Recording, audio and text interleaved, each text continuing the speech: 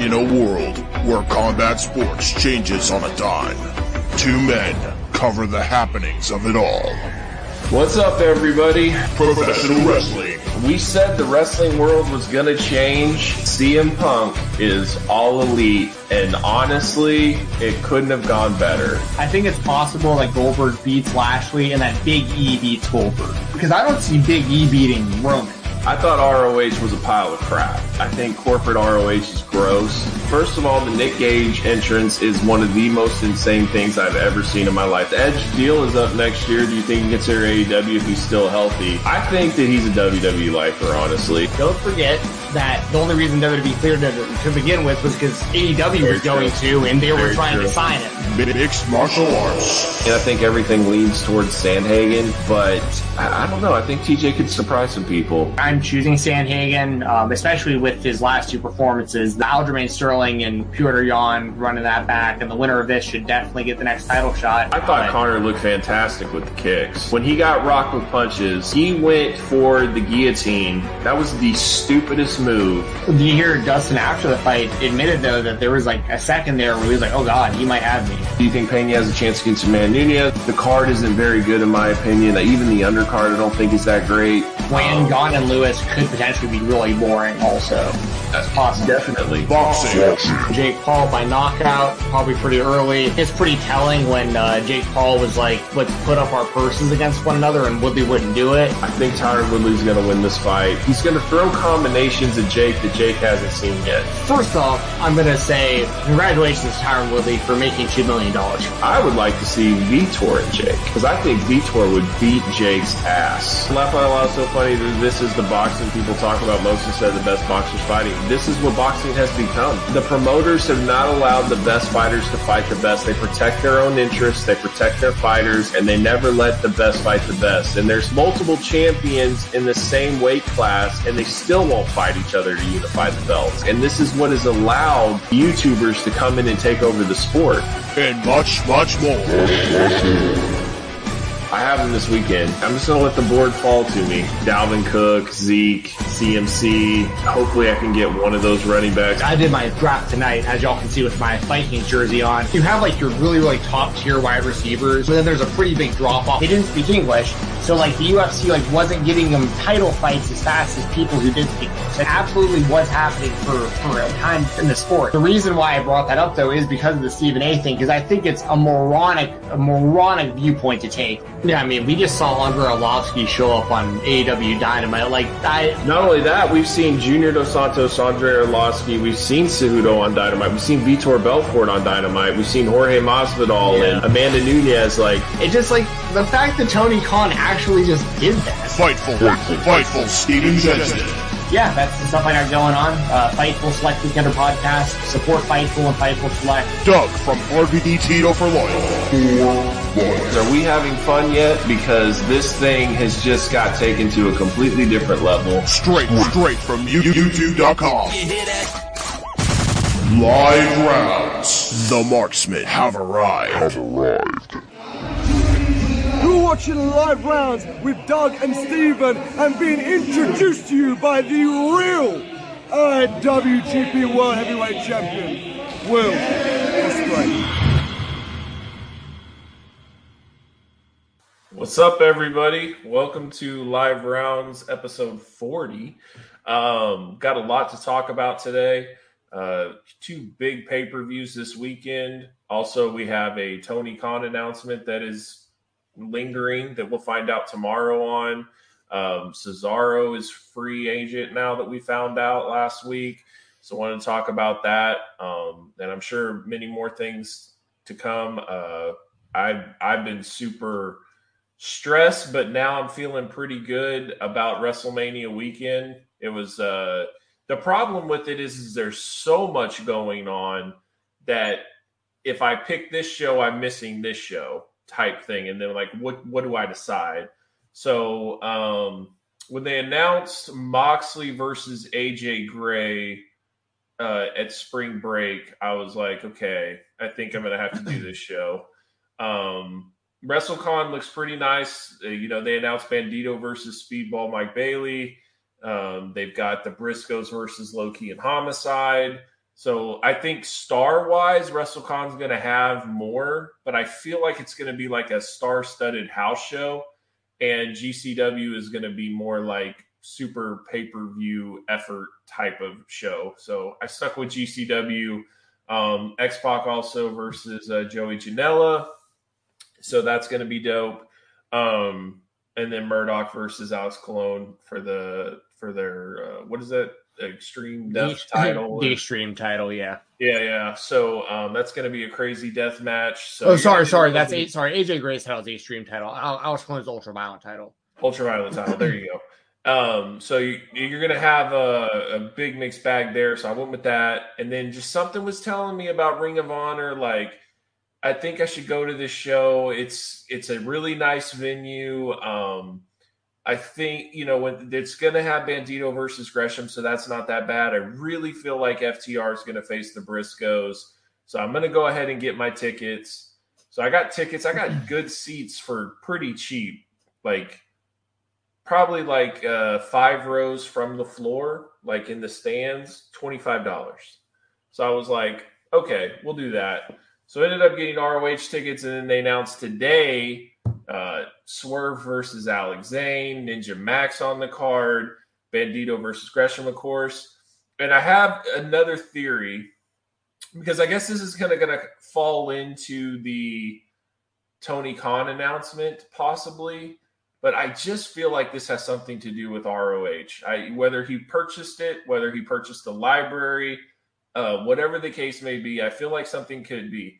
So if it's not FTR, I possibly feel like the Briscoes could be facing Bryan Danielson and CM Punk, because they're all getting placed into the Hall of Fame. And I just think that could be like a really cool Hall of Fame ROH match to get people's attention. So if it's not that, then it could possibly be that. But yeah, I think WrestleMania weekend's starting to shape up, so it's looking pretty good. And then Mania, I just keep oh God, what have I done? I just keep seeing matches and I'm like, oh my God. So anyways, Mania's starting to shape up. If you're going to be in town Mania weekend, hit me up, let me know. I'm definitely going to be around all over the place. I'll be at WrestleCon, I'll be at ROH, I'll be at GCW, both nights at Mania. So if you want to meet me or run into me, whatever, that's probably be a good time. So anyways, I've rambled enough. What's going on with you, Steven? Just watching a lot of wrestling, getting ready for these fights this weekend, all that good stuff. Went to Terminus this past week, live in Atlanta, and that was a lot of fun. So yeah, a lot of good stuff going on over here. And as always, shout out to our friends over at Unkind Esports for being a part of the show. They are the place to be if you're into esports, if you're into gaming, anything in that stratosphere. They're good people. They're wrestling fans. They're MMA fans. And Rob Van Dam's involved over there. So, I mean, that you're in good company with a lot of wrestling fans over there. So check it out. They've been streaming a lot more lately on Twitch, getting really involved in FIFA. I know they're looking for people to play Halo. So if you're a Halo player or really just looking to get into streaming or gaming at all, hit up Unkind Esports. They're good people over there. So I just want to give them a shout out real quick before we really started diving into the show tonight. So make sure to follow them on all social media at Unkind Esports, and unkindesports.com is their website. But dude, I got really pumped up today for the Ring of Honor stuff. Just seeing that Ninja Mac and that Alex Zane was going to be on there, and hopefully he's recovering fast because his arm got split up open bad. And shout out to Denise Salcedo. She's going to be doing Ring of Honor, which my friend over there at Fightful, me and her do Impact reviews together for Fightful. So really cool to see her doing her thing too. And I'll be at GCW in Atlanta, not this weekend, but next weekend. So yeah, I got a lot of good stuff coming up too. I mean, you got Mania weekend, so you have a whole buffet of things to choose from. But I got some good stuff coming around Atlanta lately too. So it's been good. Yeah, and it's pretty dope too because we got Loco April 23rd also, and then Houston got Dynamite. So we're getting Dynamite May 18th. So I've pretty much got something going pretty much every month, which is always fun. And then see what comes to us, I guess. But I'm definitely looking forward to getting out there and doing some things. Also, ROH announced a meet and greet as well, so that's going to be sick. I'm very big. I've been spoiled, but like to me, when I went to Lockdown for TNA Fan Fest in 2007, to just be able to meet basically like the entire roster, each person was $10. So it was totally up to you, but like it didn't matter if it was AJ Styles, Sting, Kurt Angle, they were all $10, like whoever you wanted to meet. So to be able to meet like basically the entire roster and then go out there and then the next day get to actually see them perform live, like that was a super cool experience. And that's something that I've always enjoyed in like Ring of Honor and the Indies. And it's kind of a thing that like all wrestling companies have adapted to. One of the best experiences ever that I had was a Double or Nothing in Vegas. I went to StarCast. I met 27 people, and I hustled my butt off for those 2 days. And it's just really cool. So I'm definitely looking forward to meeting a lot of wrestlers and seeing a lot of wrestling, and also just seeing everything, right? From indies to WWE, like all of it. So it should be a super cool experience. I've never had a bad WrestleMania weekend. Like it's usually one of the funnest wrestling experiences I've ever had. They're always really memorable. So people that are on the fence about WWE, like there's so much great stuff about WrestleMania weekend that has absolutely nothing to do with WrestleMania. Yeah, very true. And I know I DM'd you the night I went to Terminus, but like I forgot because it's been so long. Like I went to the last Terminus show, but like just kind of with the pandemic and everything, just hadn't been going and hadn't been thinking about like ahead of time a lot of this stuff that I normally would have. And I told you I was bummed out when I saw somebody get Santana to sign a Santana AEW figure right in front of me, and I was like, why did I not bring a like duh? Like he's here, he's like he didn't even charge for it, you know. And he was just like after the show, just like a kid who just like asked him with a paint pen, and it was like, yep. Oh man, I could have totally like. So now I have to be thinking about that. I'm really hoping, Doug. I knock on wood. Fingers crossed. This is a big hope of mine. So I wrote an article about Matt Cardona in the most recent Fightful magazine, and my edition hasn't come yet in the mail, but hopefully it will by then. And hopefully at GCW, I can get Matt Cardona to sign my article in my paper, and then I can frame that. Yeah. I think that'd be a really cool thing to be able to have in my office. I think Cardona is definitely going to be around, so I think you're definitely going to have a shot. Plus, you could be like, hey, I'm the guy that did the article. Yeah, that'd be a cool moment. So yeah.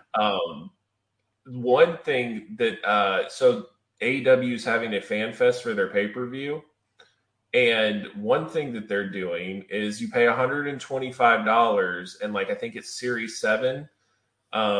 They're going to give you the figure, and they'll have the person sign it. So like you'll pay $125, but you get your figure, and then you get Lance Archer to sign the figure, or Nyla, or FTR, or whoever it is. The Young Bucks. I'm not sure all who would be involved, but that's kind of a cool idea, like a cool concept at a fan fest. And then like Jericho is $200, but he's giving you like a special gift that I don't know what it is or whatever, but you do get to meet Jericho, you get your picture taken with him, and then you get a special gift for like $200. That's got to be the one you do, right? Like he was right in front of you years ago. And I would do it, but I'm just saying it's at the Fan Fest at AEW this weekend. I won't be there. Gotcha. But I mean, I would do it. I would do it in a heartbeat. And then like the prices have gone up so much. Like I met Sammy Guevara for $15. Sammy Guevara is $100 now. Sammy Guevara is $100. Like. Eddie Kingston's like 75. The House of Black is like 125, I think. Like it's pretty steep. But Britt Baker 75. But yeah, that's basically what happens when guys get bigger. You know what I mean? And that's kind of what's cool though. Like I met Roxy for free. I met Ninja Mac for free. Like. And they're probably going to be bigger names down the line. Like sometimes it's just cool to meet them in the indies and then watch them take off, because it will happen. There will be a lot of people that will end up getting signed out of this deal. So pretty cool stuff. Definitely got a lot to look forward to. Yeah, absolutely. And everyone watching right now, make sure to hit that thumbs up button. And if you want to leave a super chat or use the donation link down below, me and Doug will make sure to answer your questions. We'll put them up on the screen. And if you have any statements, anything you want us to read, anything at all, we will make sure to address those throughout the show. Because I know y'all probably have a lot of thoughts about Revolution, because like it's a stacked card, and I'm sure a lot of people have a lot of opinions on like who's going to win which match and that kind of stuff, and a lot of these storylines. And then we got a polarizing, I mean, Covington Masvidal, like that's happening, so we're going to talk about that. And then of course Cesaro. I know a lot of people are excited to see the return of Claudio Castagnoli, like out of WWE. So yeah, we're going to get into some of these topics here in a second. But what do you want to start with all this? So I guess we could. How do you feel about the Tony Khan announcement? Do you think that that's what it's going to be? New Japan or Ring of Honor or a streaming service? Like, I think it's got to be something around there. Yeah, I think it's probably something in that ballpark. We had talked last week about the idea of the rights to the Bullet Club, something that has to do with just like more than just AEW itself. It really feels like, because he said right that it's not like a talent announcement or anything right. like that. And he's like, it's something for the fans that he thinks they'll enjoy, or like, I don't know. It just seems like it's something around that area. Yeah, and I'll say this: I think no matter what it is, Twitter will probably just whine that it wasn't good enough. Just go into this. Sure. Just go into this. Everybody watching, like, if there's any influence I can make on you at all when it comes to watching wrestling, especially when it comes to AEW, which is a company that I really feel like has done a lot of really good stuff for us over the last few years. Like, all they're trying to do is, so they already have all these boxes checked, right? Where like the wrestling is great, the storylines are great, there's long-term stories, like the build-up winds up having these great payoffs and all this stuff. And they also pepper in a lot of these announcements. And I know some people think it's kind of overkill, like Tony Khan just keeps going back to the announcements to try to pop ratings and stuff. But like, why would y'all complain about that? Like, we have a wrestling show that has everything. Like, the matches are great, the stories are great, and we're also getting surprises on like a regular basis. Like, I understand that there's issues sometimes with, there's only so many spots and people get lost in the mix and those kind of things. But at the same time, it's like, are people gonna really complain that we're getting like surprises all the time on these shows on top of just great shows? So my expectations are, I really don't have expectations, I guess. Like, nothing's gonna disappoint me that he could say, you know what I mean? Like what could he possibly say out there that I could be mad about, Yeah, I mean, I just don't know. Like, the problem is it's such a broad brush that since it's not a talent signing, I mean, you're thinking everything under the sun, right? And then if it's just John Cena, we're coming out with a coloring book, it's not going to go over well. You know what I mean? So I don't know, but I do think that it's going to be interesting to see what it turns out to be. I will say this though too, Steven. How's that Cody meter going for you? Dude, it's going back towards the direction of like, I don't know if he's going, dude. I don't either. Like, I heard Sean Ross Sapp the other day, and he wanted to make sure, he said, if Cody is going to the WWE, he said things are being really, really silent and nobody is talking.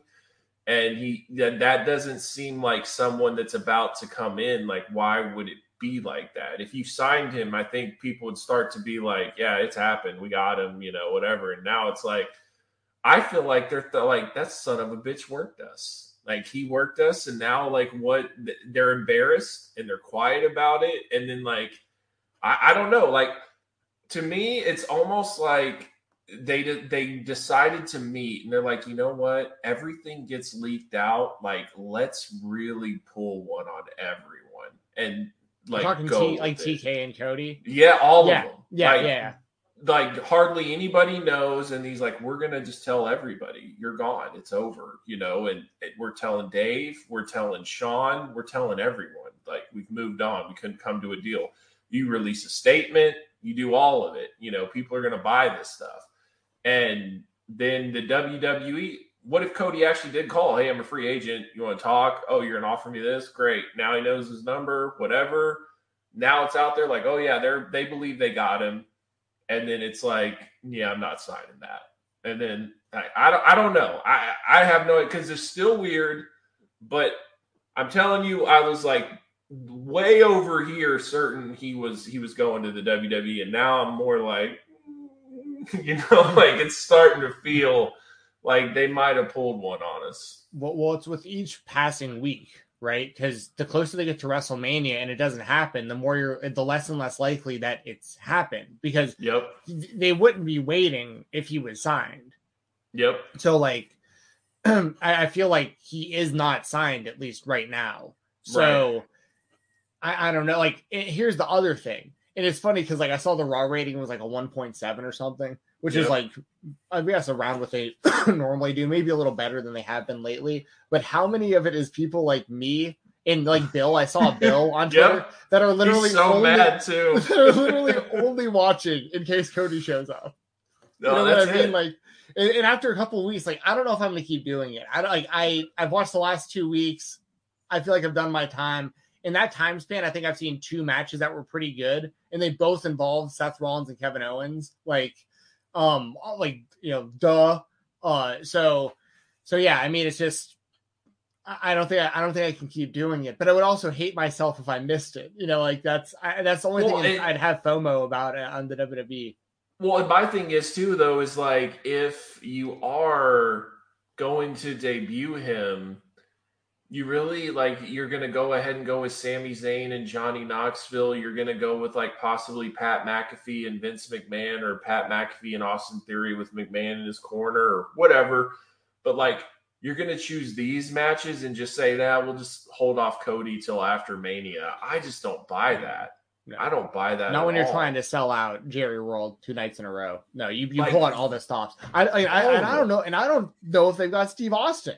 That's what's worrying me now, because Kevin Owens and Seth Rollins are talking about winning the tag team titles and all. And then Booker T's cutting a promo on Kevin Owens talking about how you don't talk about Texas. And I'm just like, like, come on. At this point, the only reason why I think Austin's definitely in, because he hasn't said a word. Like, he went radio silent. He hasn't, like, denied it. I just feel like he would have said something if it was total BS. So, and like I said, in August, he got a ring. It's showing that he's eating clean. Like, he's on his Instagram, he's showing some of the meals he's eaten. Like, I feel like that is going to happen. I just don't know if it's literally going to be like someone's going to confront Kevin Owens at WrestleMania and we never see Stone Cold till Mania and then the glass hits, or it's actually going to be like some Monday night in front of a big market, Austin's music hits and he challenges him at WrestleMania or whatever. I have no idea.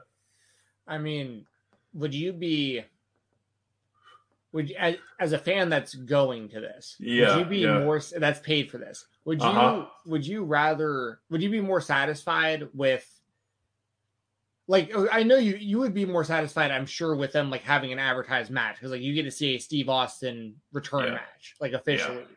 But, like, is it still worth it? Like, do you feel like you still got your money's worth? Like, if it is just him, like, Austin just, the glass shatters after Owens' match or whatever, and he comes out, beats down Owens and stunners him, but it isn't a match. Like, because this is, like, a big thing that, like, tipped you towards buying your WrestleMania ticket, right? Cody and Austin are like the only reason I bought tickets this thing, and now I feel like I'm borderline might not get either.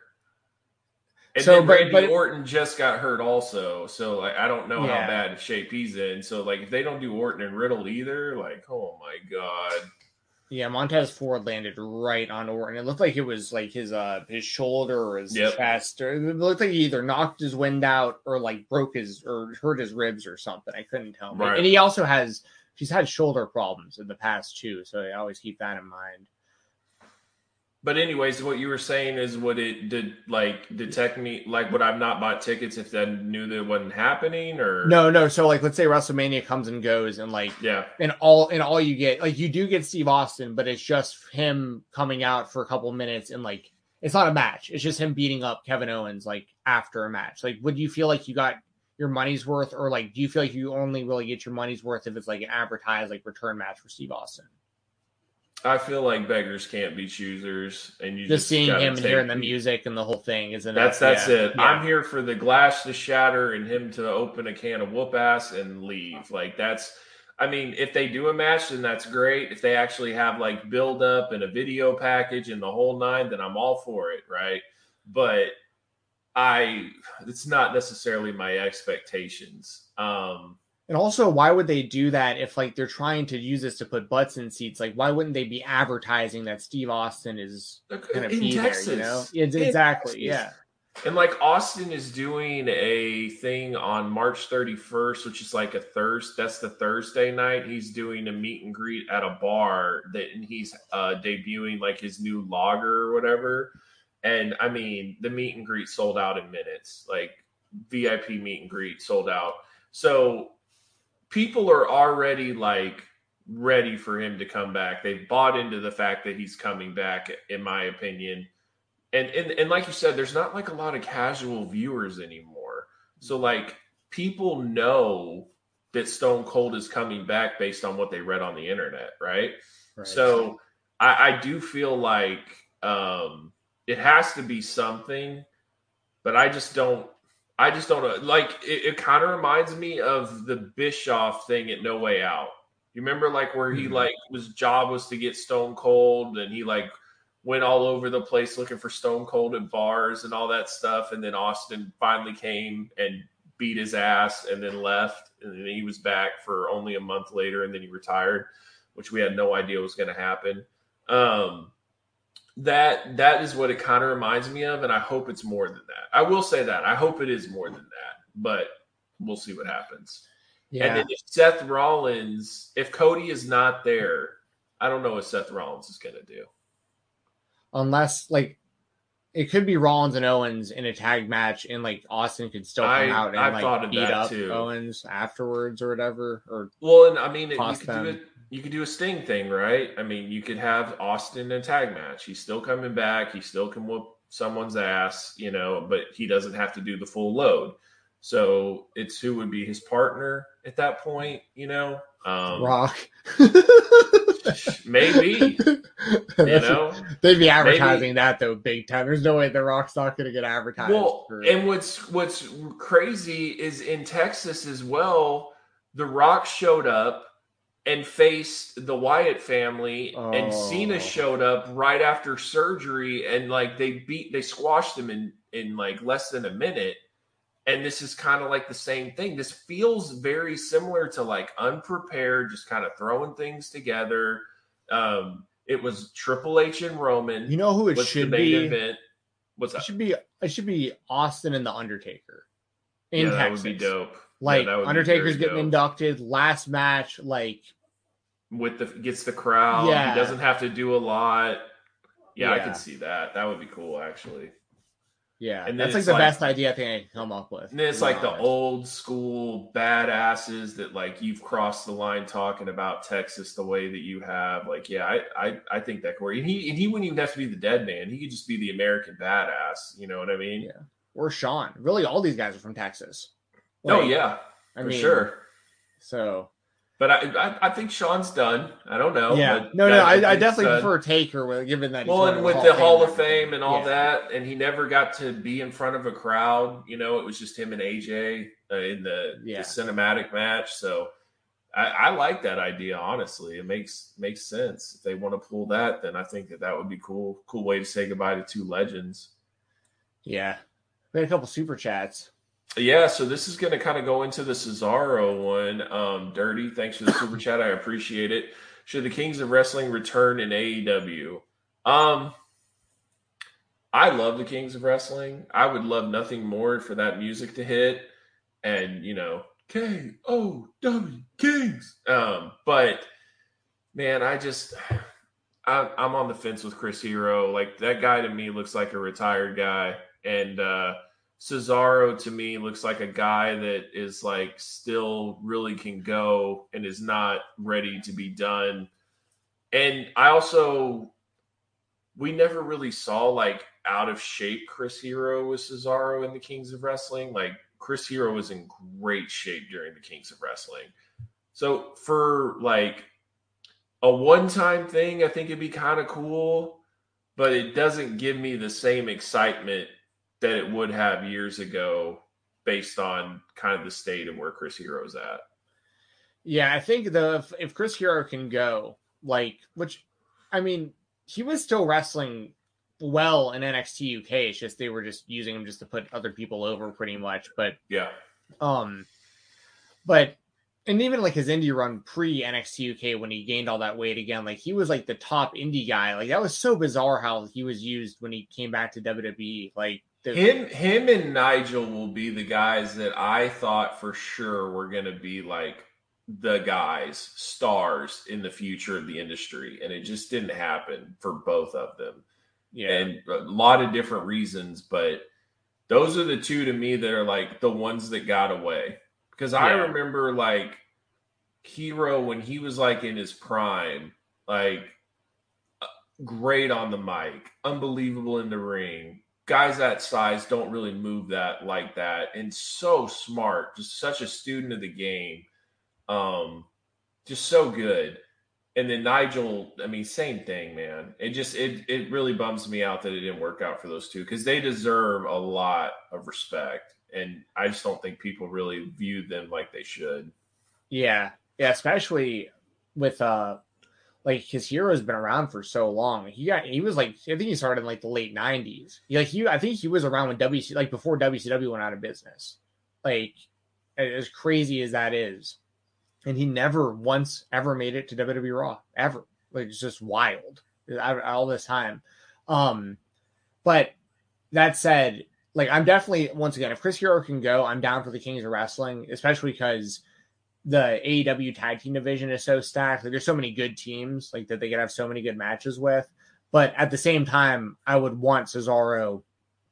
I want him in like the main event scene as a singles guy. Like that's, you know, and the fans want it. The fans have wanted it for over a decade in the WWE. Like he's clearly one of the top, you know, it's hard because he doesn't get to show it much, but he's definitely one of the top like in-ring wrestlers in the world still. Like if he just is allowed to do what he wants to.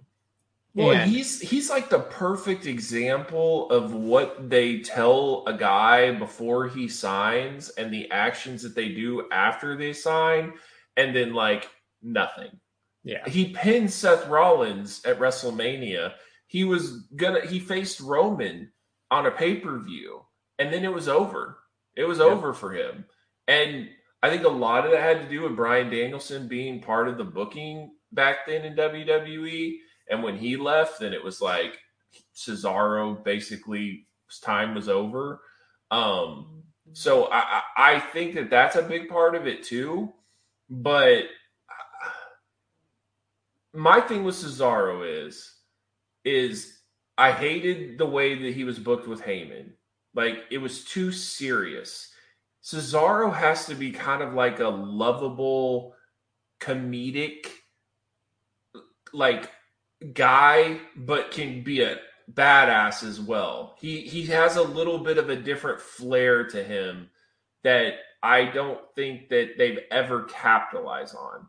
And I don't know if you know what I'm talking about, but he can't just be like a big man that's a badass that does like he's more fun. He does more fun things. He knows how to play to the crowd more. He's more of a, in my opinion, he's a guy that shows up at a GCW and just totally like rocks the place and the crowd goes crazy for him because he just knows how to like have fun but be a badass. I don't know. Like to me, Claudio Castagnoli, like that is what I think about with that guy. And I think that they always looked at his size and they tried to just make him like this like serious badass guy, and it just doesn't work. Like the Bar with like Sheamus and stuff, like that's not Claudio. Kings of Wrestling is Claudio. You know, he's much more of a cocky kind of guy. Like I don't know. What do you think? I mean, he's so talented in the ring that I feel like he can. But I get what you mean. Like, certain characters for him to be like that fit. main event level guy, Yeah. He's different than big guys. He's different. And I like the idea of him with the manager a lot. Like Me too. I was bummed out. Like I was actually there live. That was in New Orleans, I'm pretty sure, the night after WrestleMania when because it was WrestleMania 30 because he won the Battle Royal the night before. And so I was there in the crowd when Cesaro like basically swerved Zeb Coulter, and then Heyman came out and everyone went nuts because it was like, finally, like this is perfect. Like a guy can talk for Cesaro. He can just go out there and be like how Brock is, where he just goes in the ring and just does phenomenal stuff in the ring, and Heyman can just hype him up. And for whatever reason, it just didn't work. And even with Zeb, like it worked pretty well with Zeb Coulter. It was the whole like real American thing with Swagger had just like a ceiling to it. But when he has a manager, I think and AEW does a great job pairing vets with younger. Well, I mean, Cesaro is not like a young star anymore, but you know what I mean. Like there's people that could manage him that they could use. So I don't know who that would be, but I'd have to really think about it. But I think it needs to be somebody that has some comedy to him, and maybe possibly even a foreigner. Like I don't know, he's just different. He's more of he's just like a fun big guy. You know, like you can't have Heyman be like my client Cesaro. Like it doesn't hit the same because Brock is like this badass ass kicker and he's just like ready to destroy things. Cesaro is more like Olay and like I'm gonna throw guys around, and it's just it just, to me, he needs to be booked properly. But I think if he is booked properly, I think it's sky's the limit for that guy. I really do.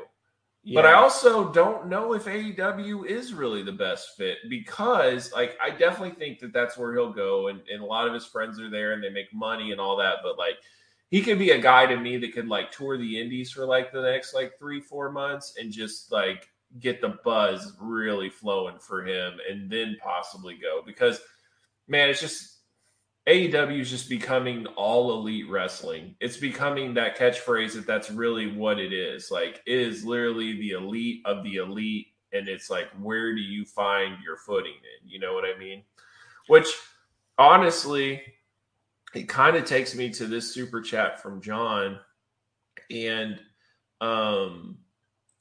it says, hey, guys, what would impact be on wrestling if TK does buy ROH? I wonder if this might have been a reason why Brian Cage was re-signed. Thanks for the super chat, John. I appreciate it. And some people think that if ROH is bought, then TK would run that as well and use guys that aren't being used and put them on Ring of Honor or something like that. Do you think that's a possibility, or do you think he would just be strictly AEW? I don't know, because like they already have Dark and that kind of stuff. Right. But I do think if Ring of Honor kept a certain type of kind of style to it, to like, you know, that same reputation of like you go there to put on like high quality matches, I think someone like Hook would be like really cool to see in Ring of Honor. Yeah. People that didn't have indie runs, basically Jade Cargill, Lee Johnson didn't have a super long indie run. So like people that didn't really have a chance, that have mainly been all AEW for most of their careers, if not all of their careers. It'd be cool to see them go to some different places. There's a couple other good comments that I saw. William Regal, Chris Hero for Cesaro's manager. I think those are both good ideas. If Stokely Hathaway was a free agent, like if he ever gets let go, like he would be perfect with Cesaro. Like that'd be my top choice. But yeah, I think it's totally possible. Like, because here's the thing: if TK is going to buy Ring of Honor, I think it's like I don't know what his motivation is. Like, does he want the tape library so he could like sell that somewhere, or does he actually want to run another company that kind of feeds into AEW when they already kind of have a system in place? Where, because here's the other thing with Cesaro or anybody else. We always have to keep this in mind. Even if you sign with AEW, you can still work pretty much anywhere but the WWE. So even if Cesaro came in and he signed with AEW and they debuted him or whatever, even if he wasn't there every week, like he could be at GCW for their shows and he could be popping up on IWTV or wherever, like, you know, if he wasn't getting booked those dates for AEW.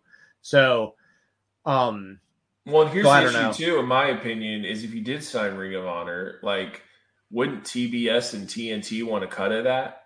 Like, are you like, if okay, so say that like you just became a once a month pay-per-view super card show every single month where you would have like your big names have matches on, and you're mainly just focused on like live event ticket sales, but you would put that on pay-per-view as well, but like a cheaper price. Like I said, say that. I would feel like TNT or TBS would want to cut in that and want to have that on there as well, because everything now is about live events and live sports, and, you know, all these cable networks want that. So that's where I think it'd be a problem.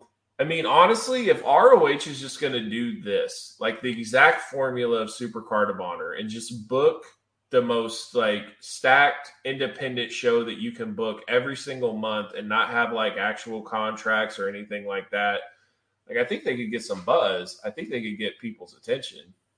Yeah, I agree, but I don't think there's any point in Tony Khan doing that because I agree. Because the only thing is just like use people enough. Like that would be the only thing where you could like have another format to where you could have big matches for something else. You know what I mean? No, I get what you're saying. And also, you know, Jonathan Gresham was backstage at AEW last week at Dynamite, and like that will lead to even more speculation on if there's something happening with Tony Khan, Ring of Honor.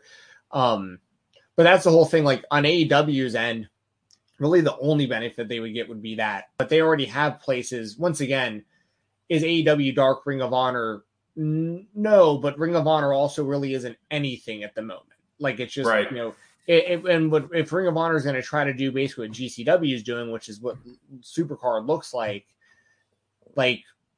that, like, why would Tony Khan need to buy anything? Because like the system is literally still exactly like nothing changes for Tony Khan if he buys Ring of Honor from the perspective of like getting access to independent talent. You know what I mean? Like, I don't even think he'd want that either. I think the main thing he would want is a film library. That's what I think. And then if he wanted to do other stuff with it, he might also like some of the names, and maybe they have patents on the names. So like he wants to use Final Battle or Death Before Dishonor or whatever. Maybe some of the certain factions, you know, whatever that they might have, they own, or I have no idea what their stuff is, but I could see him possibly wanting stuff that way. But I don't really think that if he would want to actually buy Ring of Honor and run Ring of Honor. I think that he would want the tape library. And one of my theories is that if he did purchase the tape library, he can announce it on Wednesday, and then during the countdown show for Adam Cole and Adam Page, you have a lot of footage of the Bullet Club with both of them in it, and then they could put that on there, and then it would make sense that you're starting to see all this ROH footage on their video packages, on things they're building, because Tony just announced that they bought the tape library. And for me now, like, I remember maybe a year ago, we were talking possibly about purchasing the tape library of ROH because just the fact that the company just wasn't doing very good. And it was like, you really didn't want to go to the WWE, but then I'm like, well, AEW should buy it. But it was like, yeah, but I mean, it doesn't really benefit AEW all that much. They don't have like a ton of guys. Now, I mean, from CM Punk to Bryan Danielson to Adam Cole, Adam Page, if you're going to sign Cesaro, I mean, you're just talking like the who's who now. Kyle O'Reilly, not Sting. Kyle O'Reilly, Bobby Fish. Kyle O'Reilly, Bobby Fish, even the Hardys. Like, if you wanted to run back the Young Bucks and the Hardy Boys, you could possibly show like old footage of that. Like, there's just so much now. They're about to get Kazarian, they're about to get swerved. There's just so much out there now where it's like it makes a lot of sense for AEW to buy the film library. And people think that it's like they're going to do both. They're going to announce that they own the ROH tape library and that they're going to get a streaming service. And I don't think that that's going to be the case. I think you announce that the ROH tape library first and then the streaming service after that. Like you need to walk before you can run. I don't think they're going to get it all done in like a month. Yeah, I just realized too that you were naming all Ring of Honor wrestlers there. Yeah, I thought because the AEW roster is so stacked that I didn't even put that together. I thought you were just rattling off like how stacked the roster was. No, but if we were talking AEW though, would you throw Sting in there though as a guy that you think is still like pretty valuable to the company? When he's out there, people go pretty nuts, dude. Well, he's on the pay-per-view. Hell yeah, he is. He's on the pay-per-view. His figures sell really well. So, what am I to say? I mean, I've enjoyed it. I was there live to see him wrestle. I mean, I'm all for it. They've done a good job. I agree. Do you think he's ever going to get a singles match? Yeah, I mean, I really thought it was going to be Cody. It still might be. It still might be. Yeah. When Cody's the outsider and Sting's already seen this play out before and he's had enough of this, so he tries to stop him. Cody should return wearing Sting's face paint and just this whole thing has been a swerve to do Sting versus Cody Rhodes for the WCW World Title. No, I don't know, man. You're like it's Sting, and I'm like, man, you gotta let that go. He's never been in ROH, but whatever. I'll let it slide. It's fine. Yeah, he's been there in spirit. Always. Yeah. But hey guys, we got 34 people in here. If you're enjoying this, please smash that like button. If you're looking forward to Revolution, smash that like button. If you are looking forward to Colby and Masvidal, smash that like button. Definitely appreciate you guys. If you guys want to send in your preview, your predictions, what you think could happen in the pay-per-view, anything like that, and you want it read out, go ahead and send that in, support the channel, and we'll read it out, let people know your thoughts on it. We had also one more super chat that I didn't get to.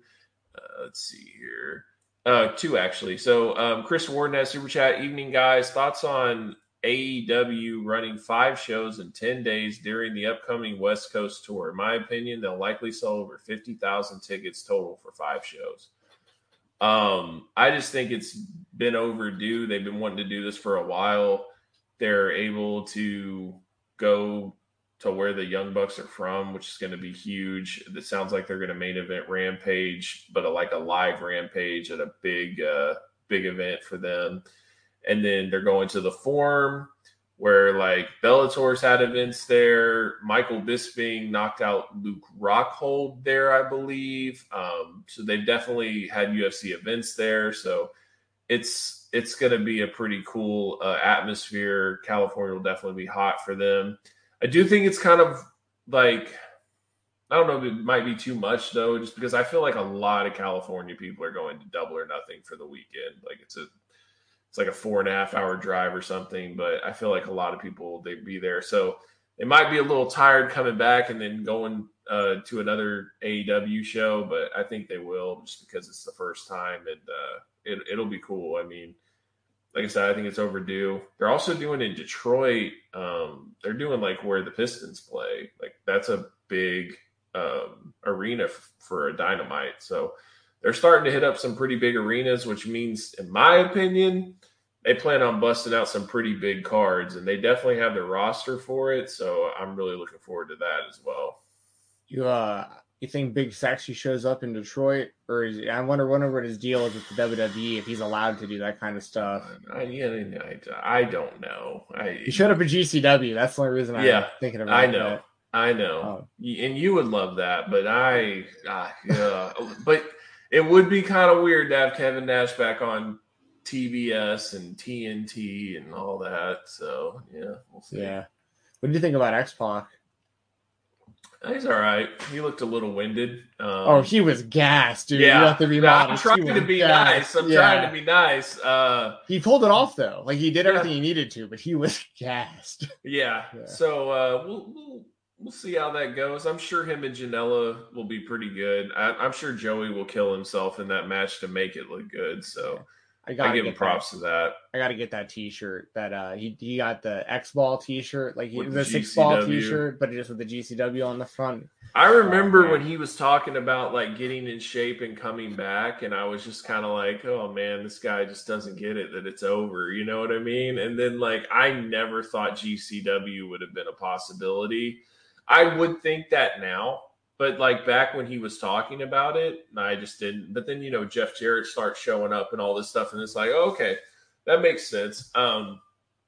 So yeah, it's not terrible. I'll say that it's not terrible, and I think it'll get better as it goes on. So yeah. Speaking of Jeff Jarrett, just real quick,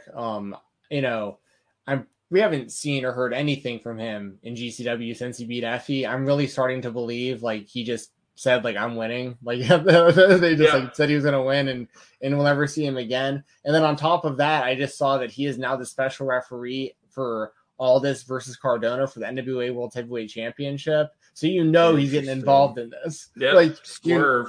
It's like like Jeff Jarrett's probably going to become the NWA champion sometime soon. Like I could just and then it's going to be Cardona and Jeff Jarrett. Like that is going to happen. Cardona is literally going after like all his childhood heroes. Also, awesome. I'm still trying to figure out if Cardona really burned that $1,500 figure.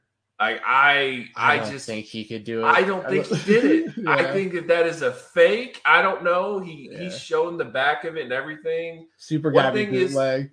One thing is that the head is definitely was way more lighter than the body. I noticed that, but I've heard that some of them come like that, so I don't know. But I don't see him doing that. That's a $1,500 figure that he would have toasted, and then he would have to try to find it again, and there's no way.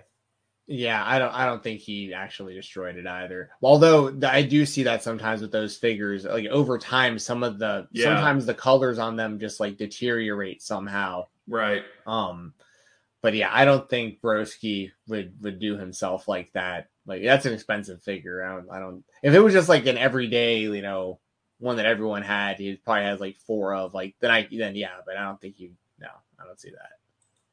Yeah, that's interesting. We also got another one from Michael. Appreciate the super chat. How refreshing has this Brock face run been? Never expected all the fan interaction, and he has been real good on the mic again, like it's 03 title run.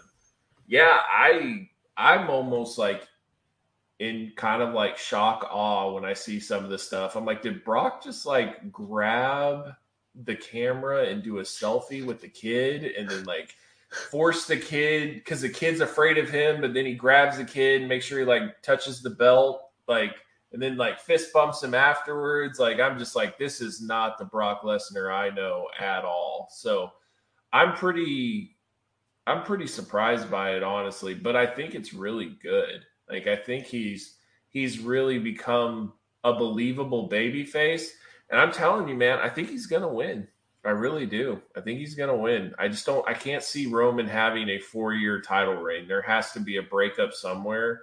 And if Brock can't beat Roman, then I don't think anybody's going to beat Roman all the way going into next year's WrestleMania, because I don't think The Rock's going to win.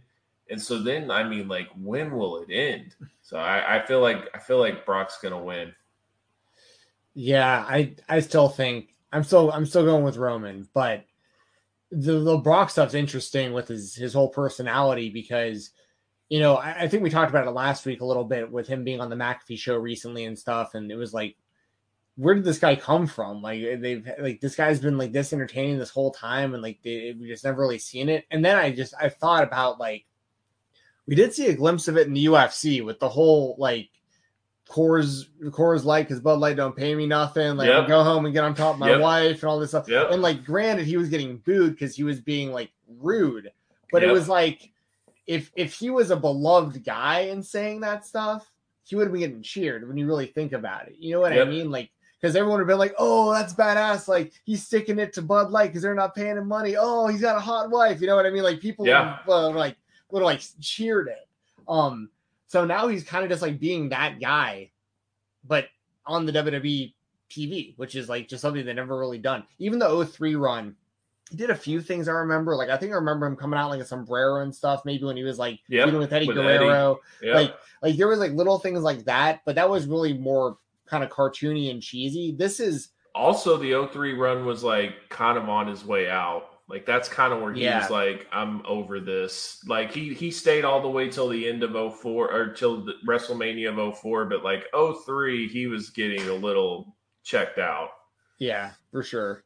So yeah, we'll see. We'll see how this all goes for Brock. But it's also, I don't know how long he's signed there. It's also totally possible he might be wrapping up at Mania again, like he does so often, and he'll go talk to his sugar daddy Dana White, and Dana will go, "Hey Brock, I'll give you this amount of money if you come fight for me." And Brock will go right back to Vince and go, "Hey, Dana just offered me this," and Vince will go, "All right, well I'm gonna have to read Dana's offer again to keep you," and the cycle continues. So I kind of feel like at this point though, like I think Vince knows that he's not going to the UFC, and then also it's like the money is so high there now where it's really not that tough of a negotiation. Like, okay, I'll pay you this now. Sounds good. Sign. Cool. Limited dates. Great. All right. Sounds good. Be there.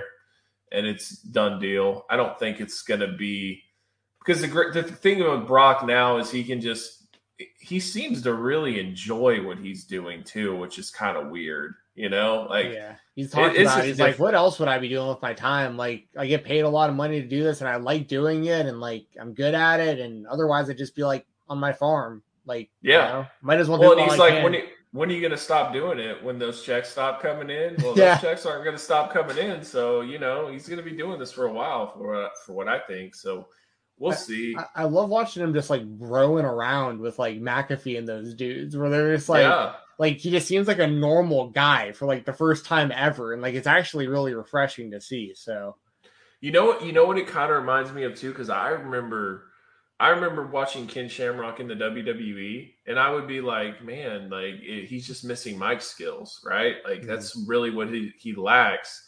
And then like I would watch him and Tito go to war, and I'm like, if this Ken Shamrock was in the WWE, like he would have been money. And I remember watching him and Don Fry get into it at a Pride press conference. I literally like almost cracked a rib. It was so funny. Like his temper is so off the charts, and he just sits there and he's just stewing like a little kid, like just, and I was dying laughing, and he was so entertaining. And I felt like if you could bring that real Ken Shamrock to the WWE, he would have been a huge star. And, like, that's kind of the thing with Brock, right? Like, granted, Brock's a star no matter what. But, like, the side that we saw from the UFC, you could bring that into the WWE. And that's kind of what's happening right now. And a lot of people are digging it. So, and I honestly, like, I was 0% excited or, like, looking forward to Brock and Roman. I've seen it live at 34, and it was awful. But I like the story going into this. The one's a very believable badass babyface. One's a very believable badass heel. And somebody's got to win. Hopefully, they better not do no freaking DQ or something stupid at Mania. I'll be so pissed. But yeah, I actually like the build up to this, and I think it's gonna be pretty good. Yeah, there's one guy that really could put an end to all of this. I see a lot of chatter about him in the chat right now. A man named Omos. And I just want to do a little experiment real quick. Y'all who are watching, who are active tonight in our chat, we appreciate you. Type a 1 in the chat, the number 1, if you think Omos will be a world heavyweight champion, whether WWE, Universal, or Unified, whatever they wind up doing with that, before the end of 2022. So a 1 in the chat if before the end of this year you think Omos will be a world champion in the WWE. Type the number 2 if you don't think so. So number 1 if you think he'll do it. Number 2 if you don't. By the end of this year, world champion in WWE. So yeah, just want to get a gauge for the people are at on this. Got a couple ones. Yeah, I think it. Yeah, I'll put a 1 in the chat. Well, let's get some super chats while we get the results of this. All right. Trev says, appreciate the super chat, by the way. I miss Astros baseball. Thoughts on Manfred. I can't understand someone that like literally comes across that he hates baseball Like, how did he get in charge of like running baseball? Like, he seems like he does not care. And it's just a lot of BS. I think when it comes down to this, and this is just like in general with sports, like, we understand that players got to get paid an astronomical amount of money. We understand the owners have got to make an astronomical amount of money, but like, we expect you to figure it out. We don't expect to like miss games and hold out seasons and all this other stuff with like disagreements. I understand it's tough, but like, you got to figure it out. And I think it's really disrespectful to the fans. And I also think baseball is really flirting with disaster here, because I remember the strike really hurt them back in the day. And then like the Sammy Sosa, Mark McGwire home run like contest to who's going to get to 62 or whatever it was. Roger like Maris, yeah. Right. That brought baseball back. And that was full of steroids, by the way, and it was the best it had been in a long time, because everybody ever. could hit a home run, right? Ever. Exactly, because everybody can hit home runs. But now, like, there isn't a lot of big baseball stars that like appeal to everyone, that like people are really excited about. There isn't a LeBron of baseball, right? They're just, baseball is just, to me, like a dying sport. I think it needs to evolve, but it's full of like old school traditionalists that don't want to change it at all. And I don't know, man. I just think the longer that it goes, there's going to be other sports leagues, maybe like your XFL or your USFL or something like that, that's going to start to try to take that like March sports time or that spring sports time and capitalize on it. Because to me, if baseball loses more popularity than it already has, like, it's not going to be pretty. So they need to figure it out. Yeah, I really don't have much of an opinion on it, because I just don't pay attention to baseball anymore. But I will say, baseball movies to me are way more entertaining than the actual sport. So if you're a baseball fan, watch some baseball movies if there's a lockout and all that stuff.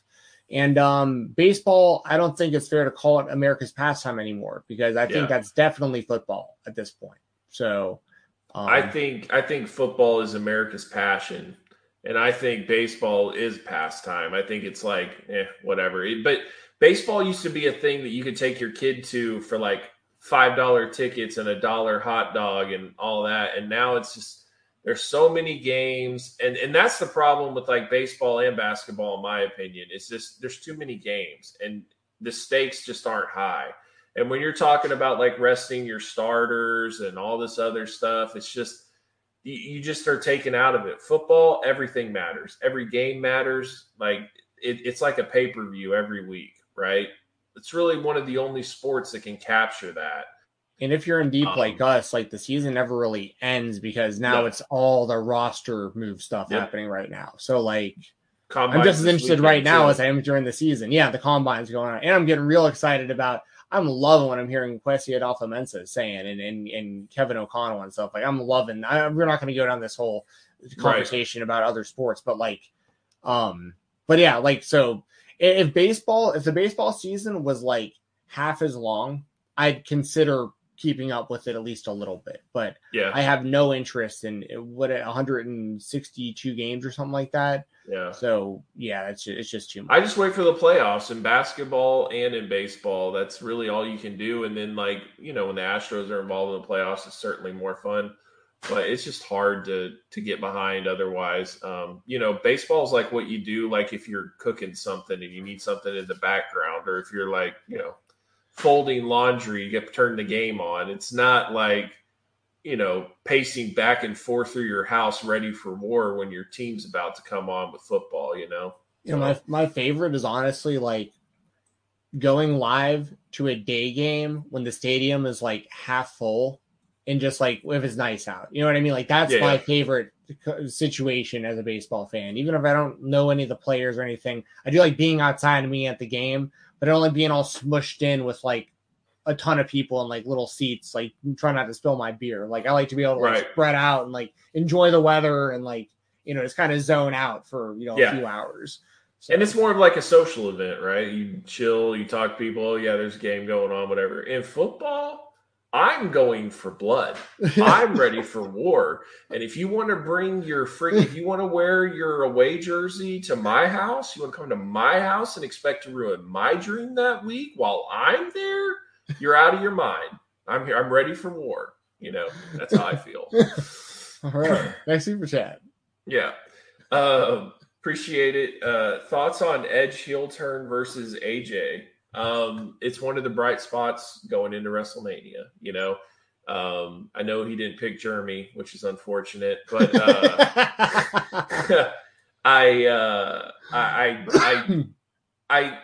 they've definitely been hinting that they wanted this match. And I guess like the heel turn from Edge is more so like, I don't know. I guess he's not happy that a lot of people didn't step up. He's almost like insulted by it or something. I haven't paid attention enough. I did see part of the promo, but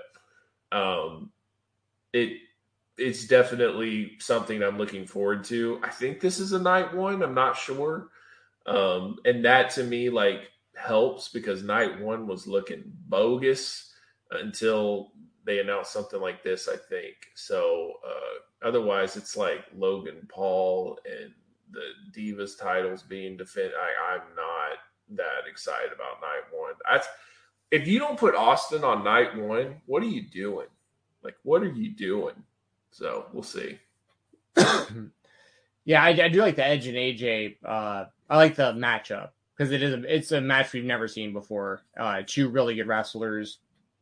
AJ has always been just super, super high level, and Edge since coming back, like I haven't been the biggest fan of all of his stuff. You know what I mean? Like since coming back, a lot of it's been like kind of over dramatic, and a lot of it was like really, really long. Some of these matches, I really didn't like the idea of the greatest match of all time, or whatever they called it. Like they marketed that before the match ever happened, which was like really weird.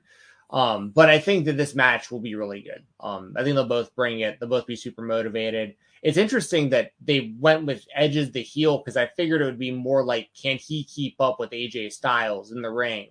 But now I think it's going to be more along the lines of just like crazy, ultimate opportunist Edge doing anything he can to win versus who AJ Styles is more fun to watch as a babyface anyway. I agree. So Definitely he can go out there and he can do all of his cool stuff. And the crowd wants to cheer AJ. Yeah. Like it's not, so it makes sense. I think I like the dynamic. I mean, I think Edge at his best is a heel. I think AJ at his best is a babyface. So I like the dynamic.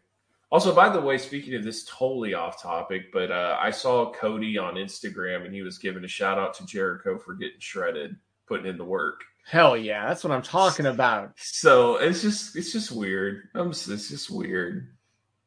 Man. Another super chat from Trevon Baseball.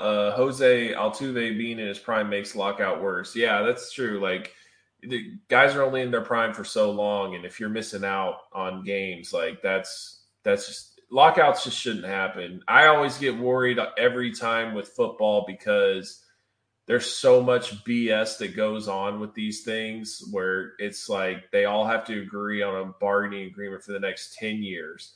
And both sides, like the owners have all the leverage and the players don't have a lot of leverage. And then it just goes upside down because, yeah, it's easy for so-and-so who makes $100 million to say we'll lock out. But that practice squad guy that's not making a lot of money, it's not easy for him to say, like, I can't pass on my check.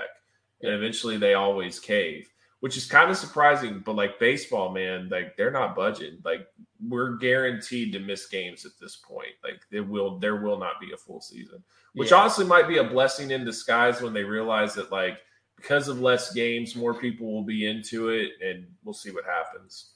Yeah. So we got about an hour, so we need to get into these predictions and previews for the pay-per-view. I think Revolution's super stacked. Really looking forward to it.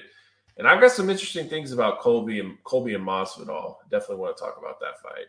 Cool. We'll start with Revolution. We'll wrap the show up with UFC. Yep. So just like the rest of the show, y'all, even if you have super chats that don't have to do with Revolution or whatever we're talking about, we will get to them before the end of the show. So we will not miss any of them. But if you do have anything that has to do with Revolution, now would be the time to be involved, because we're going to go kind of match by match, give some thoughts, give predictions. Oh, and also we're going to do a Wrestle Rumble giveaway. Let's see, how should we do this?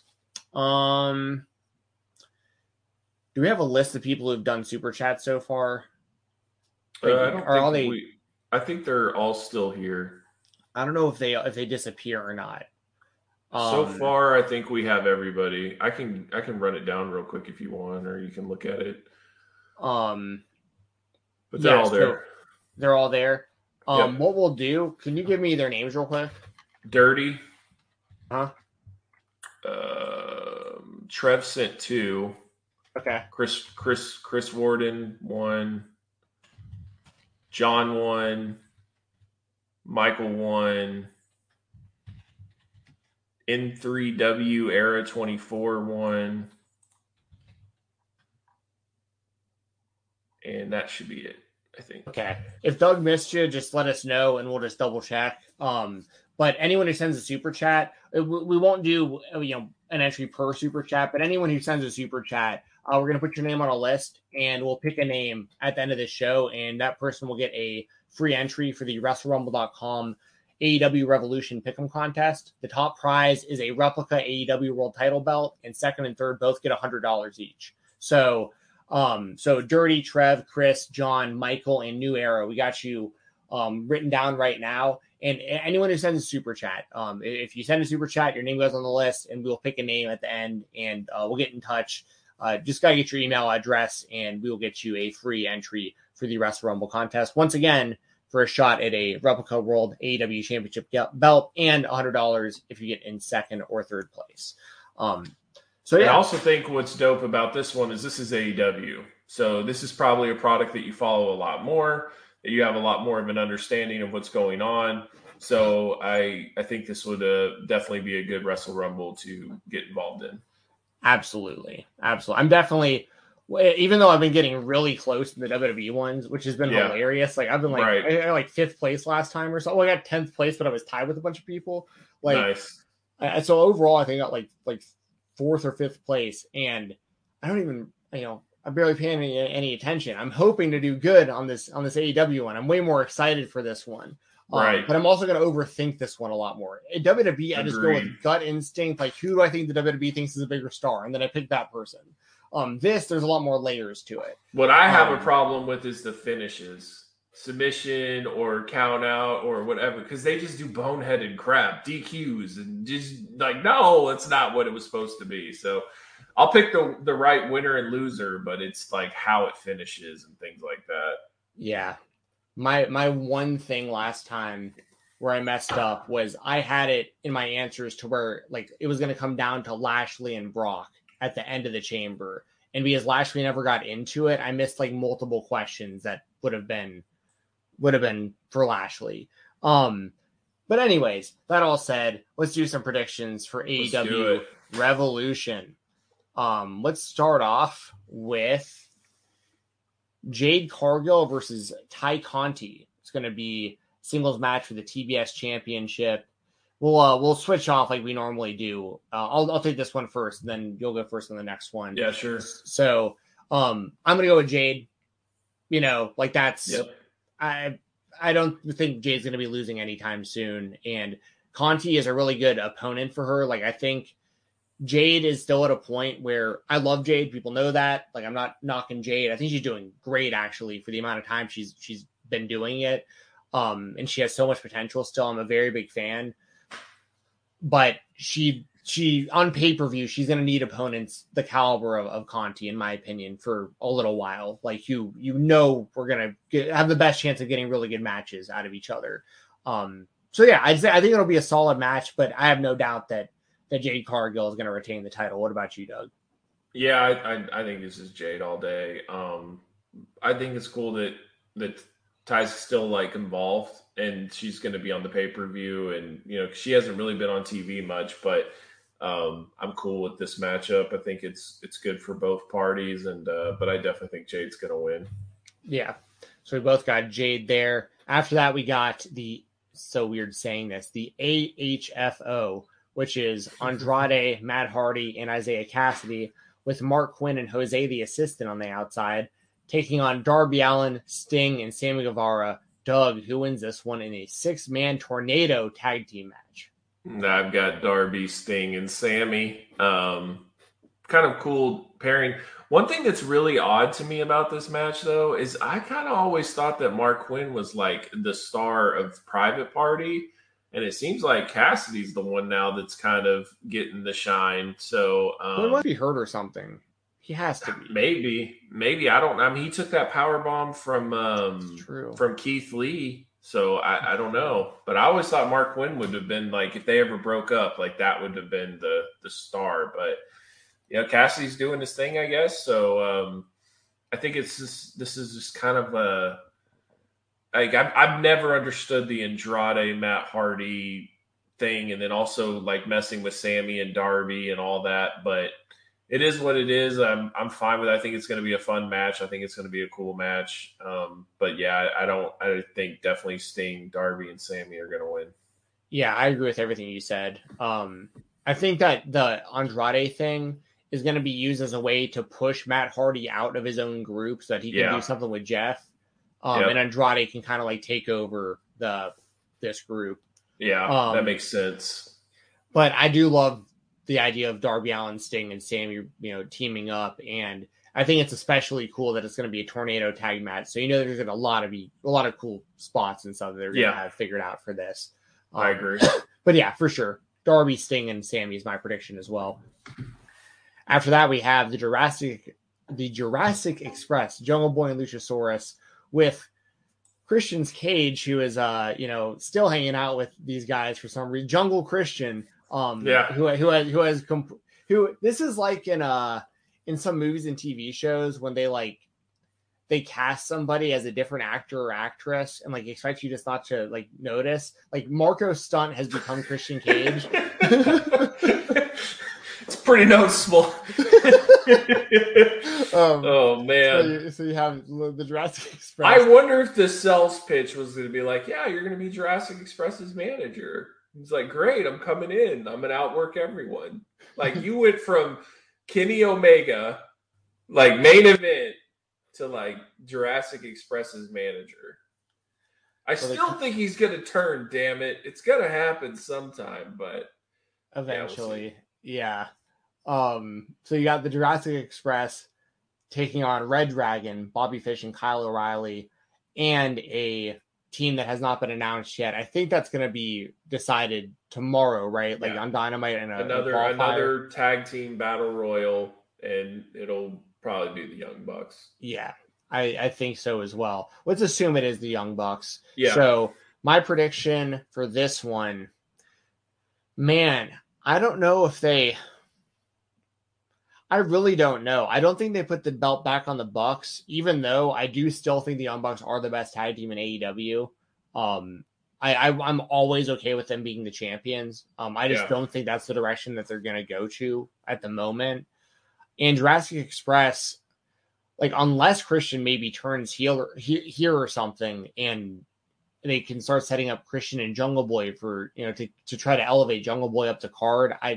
I don't know why they'd put the belts on them to lose them so fast, but kind of the sleepers here are Bobby Fish and Kyle O'Reilly. Like I am biased too. Like, I mean, I'm a big Kyle fan. I talk, everyone knows that, but they've kind of been lost in the mix a little bit since coming to AEW, and this would be something to like really spotlight them, and they could really do their thing in the tag division. So I'm going to actually, this will probably be a pretty unpopular pick, but I'm actually going to take Red Dragon, I think, to win the tag team titles. What about you? I think they're going to win too. I think I'm going Red Dragon as well. I think it'll also really put the Bucks over the edge of like feuding with them, because they've been kind of like messing around with each other and stuff. But like if they actually win the belts, then it's like, you know what? I don't need this. Like it can really start to, and then it also might make Adam go more over there and hang out with those guys and leave the Bucks behind, and that like sets up everything. But I think at the end of the day, we're getting Red Dragon and Young Bucks feud. And I don't think the Young Bucks are going to be the champions. I think Red Dragon's going to actually win the titles. And I don't think Jurassic Express is going to win. I really don't. I think it's either going to be Young Bucks or Red Dragon. And honestly, I kind of feel like the Jurassic Express might have like fallen into winning based on the injury that happened to Phoenix. So I don't know if like that was really in the initial plans. Not sure. So so we both took Red Dragon there. I was surprised. Well, I shouldn't say surprised because everything you said totally made sense. But I just felt like they were kind of under the radar in all of this. But like I think they're under the radar, but story wise, it's definitely more hinting towards Red Dragon and the Bucks, right? And I just feel like what's really going to set the Bucks off is not winning the titles, and Red Dragon winning the belts and like rubbing it in their face, and like that might do it, Right. Yeah, for sure. So we both have Red Dragon there to win the AEW World Tag Team Championships. After that, we got Bryan Danielson versus Jon Moxley. This is just a straight up singles match. The story for this one's been pretty damn interesting. Who do you think wins between Moxley and Danielson? This is like Fight Club. Like that's what this reminds me of, right? Like it's just two badasses that like they're okay with each other, but they have to shed blood to really, decide if they want to be together as a faction or whatever. I don't know, really. Like, because even if Moxley won, I don't think it would be too damaging for Bryan Danielson. I'm leaning towards Bryan Danielson, but I think either guy could walk away and win, and it's still like it's a respect thing, right? So yeah, I'm gonna go with Bryan Danielson. You just reminded me of that Diego Sanchez thing I told you about. It's a respect thing. Yeah, I'm not talking about that. No. I know you aren't, but it just reminded me of that. This is a really hard one to give a prediction for because either way, I think the story totally makes sense going forward. Like, because they can keep going with, and it's been Moxley's character. We talked about it last week, but him and Kingston have bled together and teamed together. Him and Darby have bled together and teamed together. Like, I could see this really. At first, I thought it was just going to be a feud that led to just a singles match, and that was going to be it. And Danielson was going to go off and like do this group with Moriarty and Garcia and Yuta and whoever else. But now I really feel like Moxley really might join up and be a part of whatever this winds up being after they beat the hell out of each other. For the prediction, honestly, the hardest thing for me to figure out is like, I don't see Moxley tapping out to Danielson. I agree. Although it would really be interesting if he did, because then Moxley could be like, yo, all right, like there's stuff I could learn from you. You know what I mean? Like I want to be in this group. If you could do like a creative finish of a double knockout, like I could see that happening or something like that to where they both fight to the complete exhaustion and they have nothing left. I mean, a draw makes sense, but we've seen Bryan Danielson in a lot of draws. But if like there could be something to like where they take a big bump and they're both out cold, but they went to war for like 20 minutes or something, like that's the type of finish that I could see for this. Or even if it's something along the lines of like Moxley does like a Death Rider from like the top rope or something crazy, right? But like one guy just kind of lands on the other. Like both guys are out completely. No one really won, but at the end of the day, like someone just kind of wound up on top of the other guy or something. Like but I agree. I honestly like if it wasn't for Danielson having multiple draws in like recent memory, I would say a draw is like the right way to go for this. My prediction is going to be Danielson, though. I'm not. Maybe it's with the running knee to the dome or something. I just don't see him. I don't see him making Moxley tap. Maybe he can make Moxley pass out, but I've loved Danielson doing the Nate Diaz flexing when he's putting people in triangles and stuff. It's so good. So like, it's also like it's it. Like nobody kicks out of that. Once he busts out that, it's over. Like he puts that up, it's over. Yeah, I love it. So I'm gonna go with Danielson as my prediction, but I think honestly, like a draw is probably the right move. Although a lot of people would complain that Danielson went to another draw, but I mean it's Danielson and Moxley, and it's also 9 matches, and we'll maybe get something else added, and Yeah. I mean, one draw on a super stacked card at the end of the day, like, and if this was a real sport, which it isn't, but like the presentation, draws would I mean, they don't happen often in the UFC, but like the UFC doesn't have time limits like this. Right. You know, that's kind of the big difference. Anyways, the next matchup, I'm actually really looking forward to this. We got Chris Jericho taking on Eddie Kingston in a singles match. And, you know, as far as a prediction, like, I actually think Eddie's going over in this one. Yeah. Because otherwise it makes him look a little too, like, I don't know. Here's the thing. Eddie loses a lot of big matches and it never hurts him. Like, credibility wise. But I also think the reason that Jericho said you can't win the big one and I am the big one is because he's finally going to win the big one. Yeah, right. Yeah. So I think this is Eddie getting a big W here. He's been a freaking, I mean, I don't know the right words to put in it. He has been a very loyal soldier to AEW since coming in. Like, he is one of the most perennially over people on the show. He has matches that everyone remembers. And, you know, I'm fine with him getting like a big push into like the singles main event scene. Like, I think he could totally pull it off. And I know your opinion of him has changed drastically, you know, over the last, you know, couple of years and stuff. So like, and Jericho, you know, Jericho is my favorite wrestler ever. People know that, but I love seeing Jericho win. I love seeing him still do his thing. He looks like he's in the best shape. It's funny you said the thing about Cody. Jericho really does look like he's been getting in the best shape he's been in a long time. Maybe I was like, where was this money again? Where was this like Jericho Double or Nothing versus Kenny Omega? Because if he would have had that title reign like Le Champion, but like in that type of shape, I think people would have really put it over. Like, they already put it over, but I mean, I think it would have really went down as like legendary status. Well, and he might kind of be realizing that right now, where he's like, you know, this is just speculation. I'm just thinking out loud, but you know, most of his career, he was like known as that guy who was like one of the best guys in the ring in every company he was in, like a real kind of utility guy that could go in any situation and constantly had one of the best matches, if not the best match on the show. And that's why I was such a big fan of his from the time he was, you know, cruiserweight, having great matches and stuff. And in AEW, he was used perfectly, in my opinion, as their first world champion, especially because like the credibility of the company and all that stuff. And he was the right guy to be their champion. And he had good matches as the champion, but now he's in this position where maybe he's realizing, like, to stay in a top spot in this company now, like, I do have to get back in shape and I do have to be like me in the ring again. Like, I can't just kind of coast on the things I've been coasting on lately. He might be super motivated. In his matches, I mean, he's slow and sluggish. And if you take away the weight gain that he's had and he gets shredded again, I mean, I think that he can definitely have much better matches. And I'm looking forward to it. I think it's going to be really good. Eddie Kingston's such a weird one for me because, like, Jericho is Mr. Sports Entertainment, right? And Eddie Kingston is such Mr. Indie. It's just like, it's two worlds collide that you never thought would collide.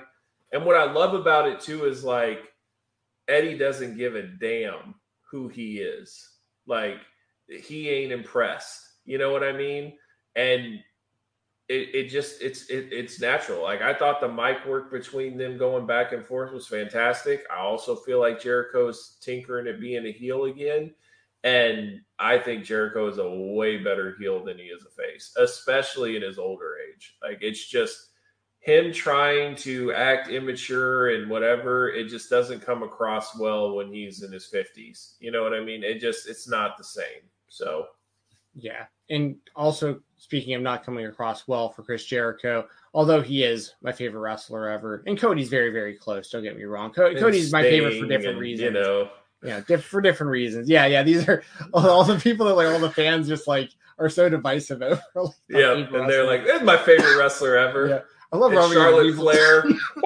Yeah, well, when I watch the WWE once a month, and I'm like, "Yeah, this is Charlotte Flair show." Like, why would I not like Charlotte? Anyways, I have to admit, even though, once again, I love Chris Jericho, his Titantron, or whatever you want to call it, is him just falling over doing Judas effects over and over again. Like it's just the highlights of him just it's just such a bad move. It's such a bad move. But anyways, I'm going to take Eddie Kingston. So I think we're both taking Kingston there. Yeah, I think Kingston's going to win. After that, we have the Face of the Revolution ladder match for a future TNT championship match. Confirmed so far is Keith Lee, Wardlow, Powerhouse Hobbs, Ricky Starks, Orange Cassidy, and there's one that has not been announced yet. You're up first on this one. Who do you think? I'll give a prediction as well, but if you had to make one prediction for who could be the mystery person in the ladder match, who do you think it would be? And also, who do you think will win the match? Is Jeff Hardy a free agent yet? Is he able to come yet? Do you know? I don't know, but possibly. Let's assume that he is. If he is, then I think it will. But I think Keith Lee's going to win. But, if you want to talk about the face of the revolution, that's Cody Rhodes. So, yeah. Saying. Oh, wouldn't that be incredible? But also, I also could see Cesaro coming in this thing as well. Like, yeah, that could happen. That'd but be man, they messed up our Haas fight, dude. Like, what did they do? I know. My prediction, for what it's worth, I think I'm gonna do a swerve. Okay, yeah, that makes sense too. But yeah, I was hoping that they were gonna go all Haas fight when they had Keith Lee, Powerhouse Hobbs, and Wardlow. Then yeah, now we got Ricky Starks, Orange Cassidy. I almost wish they would do like one of those things where all the losers wrestle each other and the winner of that gets in, and then we got Dante Martin, because like now I do want to see Dante Martin in this match. Yeah, right. So, but as far as a prediction, in all honesty, I am going to pick Keith Lee as well. But I would really like to see Ricky Starks get it, to be honest. Jeff isn't free till the 9th, so we're close. Okay. But I think Ricky Starks is like, I really like what he's doing, and I still think there's a ton of potential for him to be doing a lot more in the company. And the FTW title just seems so meaningless. Like, I'd like to see him kind of get past that into something that mattered a bit more. But my prediction is going to be Keith Lee for that one as well. Okay. It'll be a great match, though. Yeah, no. It's cool. After that, we have a AEW Women's World Championship match. Britt Baker defending the title against Thunder Rosa. I'm first on this one. I will say that Thunder Rosa wins the title here. She beat Britt Baker in the unsanctioned Lights Out match. And, I think Britt Baker had a good run with the title. I think she's very popular. I think that with or without the title, her being linked to Adam Cole gives her possibilities to always be involved in like high profile, interesting stuff in the company, whether she's the champion or she isn't. So she has a lot going for her without the title. And Thunder Rosa, in my opinion, has been right up there with the likes of Serena Deeb. And I think Serena Deeb and Thunder Rosa are the best female wrestlers in AEW. I'll just put it that way. And I think Thunder Rosa, if anyone deserves to be Britt for the title, it might as well be Thunder Rosa. And I don't want them to get in a position like Impact Wrestling does so often, where you see someone lose to the champion over and over and over, and eventually they give them the title. Like Thunder Rosa might as well just win this match and win the title. I don't think anyone would have a problem with it. So I'm going Thunder Rosa. What about you? Yeah, no, it makes sense. Thunder Rosa to me it's also the storyline wise too. Like, Britt's paid people to keep her away from her, to take her out. Like, it's like Britt knows in the back of her mind that she can't beat Thunder Rosa. So it's one of those things where she's she's been avoiding this for a long time, and now it's finally happening, and I think she's going to lose. I'm just curious to what happens after, she loses the title. Is she going to blame like Jamie Hayter? Because they've definitely kind of teased that as well. So it could be like Britt and Jamie Hayter or something like that. Maybe Mercedes Martinez or whatever, that could happen. I personally would love for Taya to come in and either feud with Thunder Rosa or feud with Britt. I think that would really work. I think that would be pretty dope, because Like, to me, I would rather have a Taya than a Mercedes Martinez. I just think Taya brings more to the table, and I I think that she never has really been capitalized on a mainstream company wise. Like Impact, you saw that she had a long title reign. She was very good there, but I would love to see her get her shine in AEW. Trying to remember who she wrestled the other week in she did like a death match. It was gnarly. Yeah. So I didn't know how crazy she was. I gained a lot of respect. I liked Taya before, but like I really, I'm looking it up right now because I want to give this match a shout out. She really won me over in a Monsters Ball match from Impact from Slammiversary. It was a TNA pay-per-view, and man, she took some crazy bumps in that and did some crazy stuff. She won me over there. I think it was versus Drexy at Prestige Roseland 2. I think is the match I'm thinking of. Yeah, it is. So yeah, I'm definitely down to see Taya in AEW as well. But I just think it'd be cool that way Britt doesn't need the title, but she's got a pretty big feud that people care about and that it'll be invested about. Another thing is too to keep in mind is this isn't such a long gap. So like after Full Gear is this in November, and then we have to wait all the way till March for the pay-per-view. But this is March to May, so it won't be such a long gap. So there will be pay-per-view feuds being built going into the next pay-per-view probably way sooner than it was the last time. Yeah, that makes sense. So we both got Thunder Rosa, new champion. Yep. After that, we have MJF versus CM Punk. This is a dog collar match. Their first matchup, MJF technically beat CM Punk twice in the second city in his own hometown of Chicago, Illinois. This is like the big rematch. Once again, it's a dog collar match. Doug, who wins this one? CM Punk or MJF? Man, I've gone back and forth on this in my head. Everything you would think would be MJF winning. But I don't see CM Punk losing twice. I just don't. Especially with his own gimmick, his own stipulation that he chose. I just think he's going to win. CM Punk? Yep. Yeah, so this is going to be one of those matches where when it comes to Wrestle Rumble, my prediction is CM Punk. I am going to take CM Punk over MJF, but I'm going to be sitting there like hoping I'm wrong because I really want MJF to win. Right. But I just don't think that they do all of this and go to this match again and do the dog collar match and all this stuff for CM Punk to lose to MJF again. Like, because a part of it too is people will complain about the 50-50 type booking, but MJF can always go to I'm 2-1 against CM Punk, because like technically he beat him twice the first time. So I think MJF can use that, even if he does lose to CM Punk, then like he's beaten him twice. So I'm going to say CM Punk wins over MJF here. And maybe they go back to this match again in the near future at some point, and MJF beats him again in like a regular match or something, or I don't know. But with it being a dog collar match, yeah, as much as it hurts me to say it, I got to go with CM Punk too. But like as a fan, I really, really, really, really, really, really want MJF to win this one. So.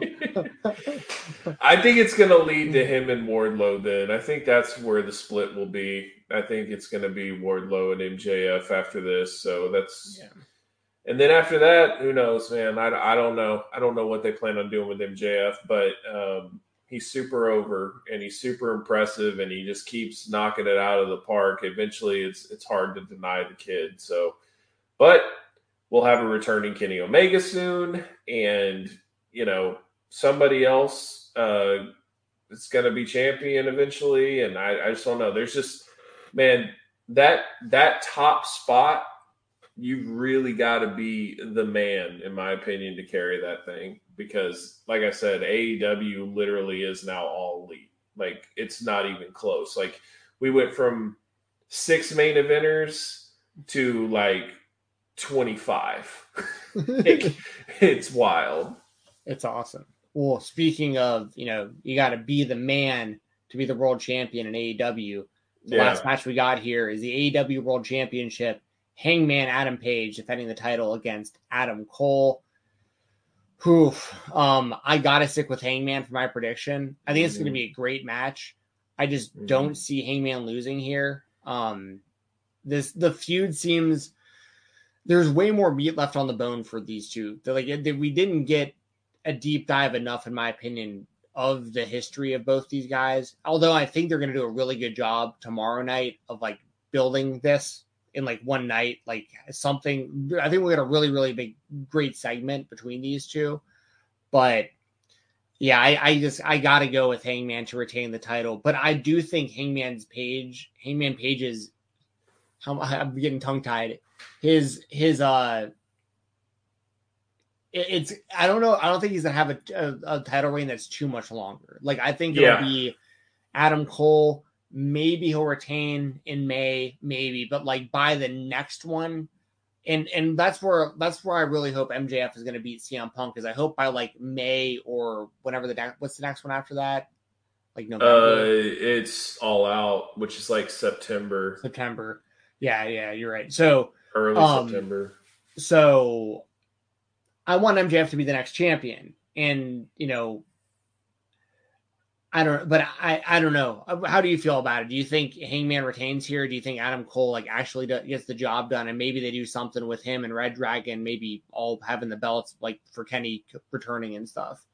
I would love to see Adam Cole win. If Red Dragon does win and Adam Cole wins, and that's really like the Undisputed Era taking over AEW, possibly like beating up on the Bucks, turning on the Bucks, and then that's where Kenny would come in, and then you have like the Elite versus the Undisputed Era.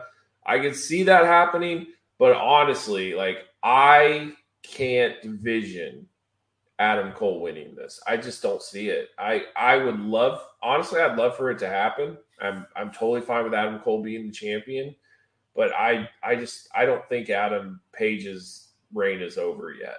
I just don't. I think that it's going to continue on. He's had a hell of a run. Like, it's not been very many matches, but man, the matches that he has had have been amazing. But because the problem with me is I feel like a guy like Adam Page could really get lost in the shuffle if he's no longer the champion. I don't know what they would do with him. You know what I mean? Yeah. Because he's not really affiliated with the Elite anymore. And he's not who's he going to feud with, basically, So I don't know. It'll be interesting what they do with him after he loses the title. But I don't, just like you, I don't see him being champion like past Double or Nothing. Like if he makes it through Double or Nothing, I don't think he'll be the champion by All Out. And if he isn't the champion All Out, I think he's losing it All Out. Yeah, no, I'm with you. So I mean, we know the match will be good. Yep. But I do get worried about that too when I really think about it, because what we'll do with him after he loses the belt eventually, because they've done a really good job with him as the champion, coming across like he's a bigger star than everybody else. Like when he's there and he's defending the title or he's doing like a promo, like he really comes across like a worthy AEW world champion. But without that title belt in that roster, I don't know.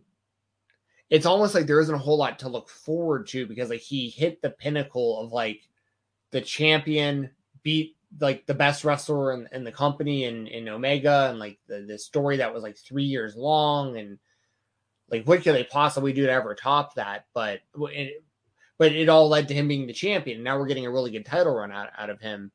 But yeah, what after that? I have no idea. But I have also, to have does faith. he go back to like being depressed? Because like bad things, like when he loses big matches and stuff, he goes back to being like the broken Adam Page. But like we've already seen that, and he's reached the mountaintop now, and he doesn't really drink anymore. And like it's just everything that really got him over to be the guy. It doesn't really fit when he is the guy. So if he is no longer the guy, is he just going to be chasing it again? And I don't know. I worry for what's going to happen to him when he's no longer the champion. Yeah. I'm with you. Yeah, it's really interesting to think about. But yeah, that'll do it for the predictions for. What do for you think AEW. is going to be match of the night? Ooh. I'm gonna say MJF and CM Punk, I'm going to say the main event. Hangman and Adam Cole. Yep.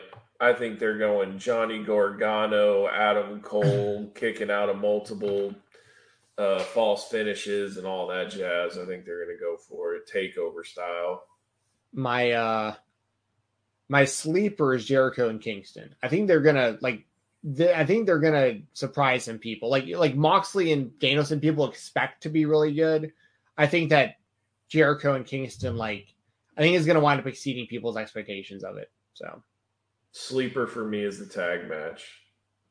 Yeah, that's going to be... I mean, these are all great matches on paper, like every single one. Young Bucks on pay-per-view is ridiculous, always. And then you add Red Dragon to that. Plus, they've had crazy chemistry, and they've wrestled a ton in ROH. Then you add Luchasaurus and Jungle Boy to that mix as well. I just think that match is going to be awesome.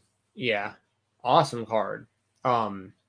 So, as far as Wrestle Rumble, let me do the... y'all can keep sending super chats throughout the show, but they will not go towards Wrestle Rumble. I want to do this right now before we start talking UFC, because I know some people don't stick around for the UFC talk. And if you're here listening to us talk about Revolution, I want you to know if you've won. So what I'm going to do here... Real quick, I will say this. If you are a wrestling fan and you have never given the UFC a chance, watch the countdown show to this UFC.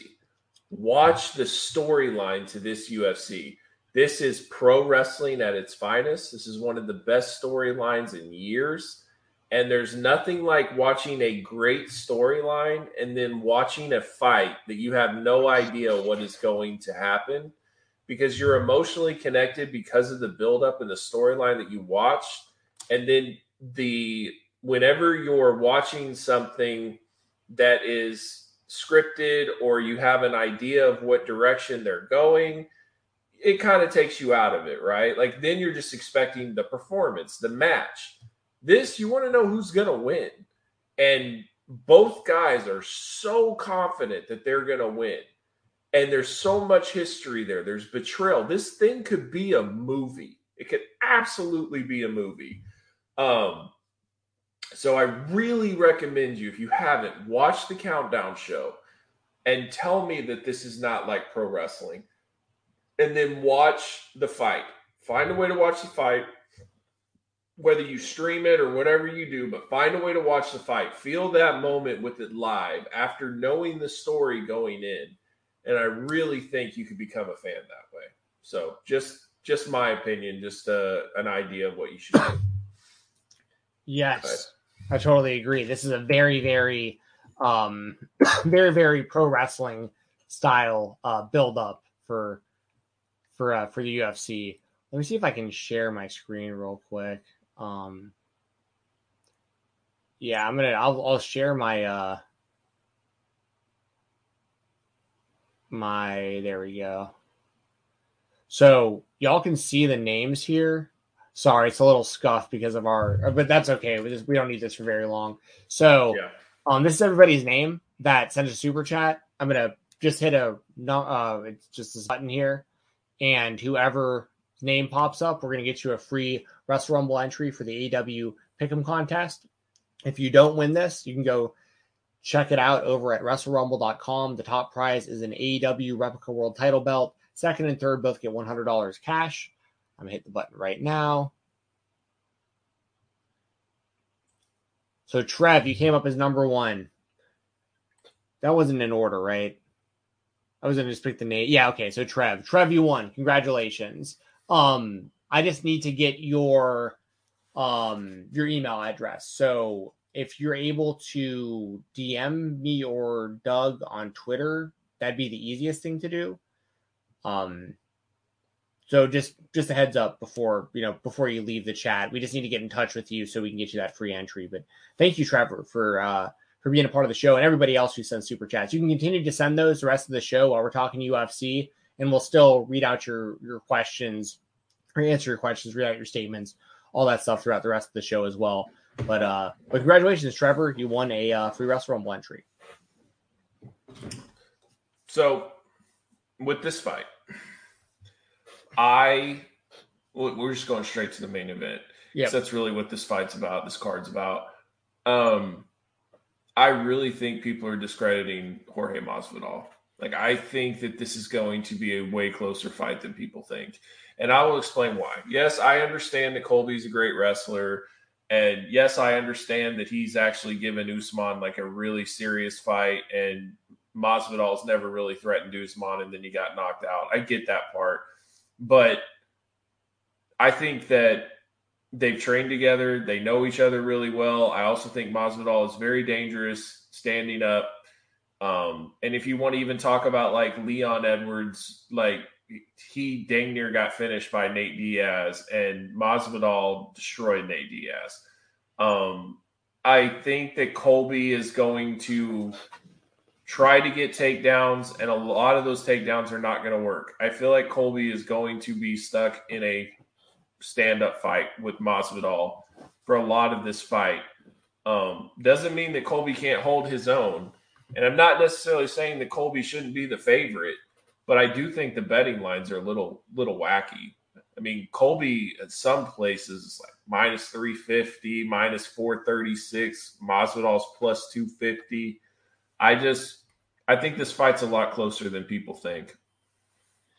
Yeah. I mean, I think Masvidal could definitely win, but I am definitely in the camp of like, I think Masvidal is just going to grab a hold. Or sorry, the Covington's just going to grab a hold of Masvidal, and Masvidal is not going to be able to keep up on the ground or with Colby's cardio.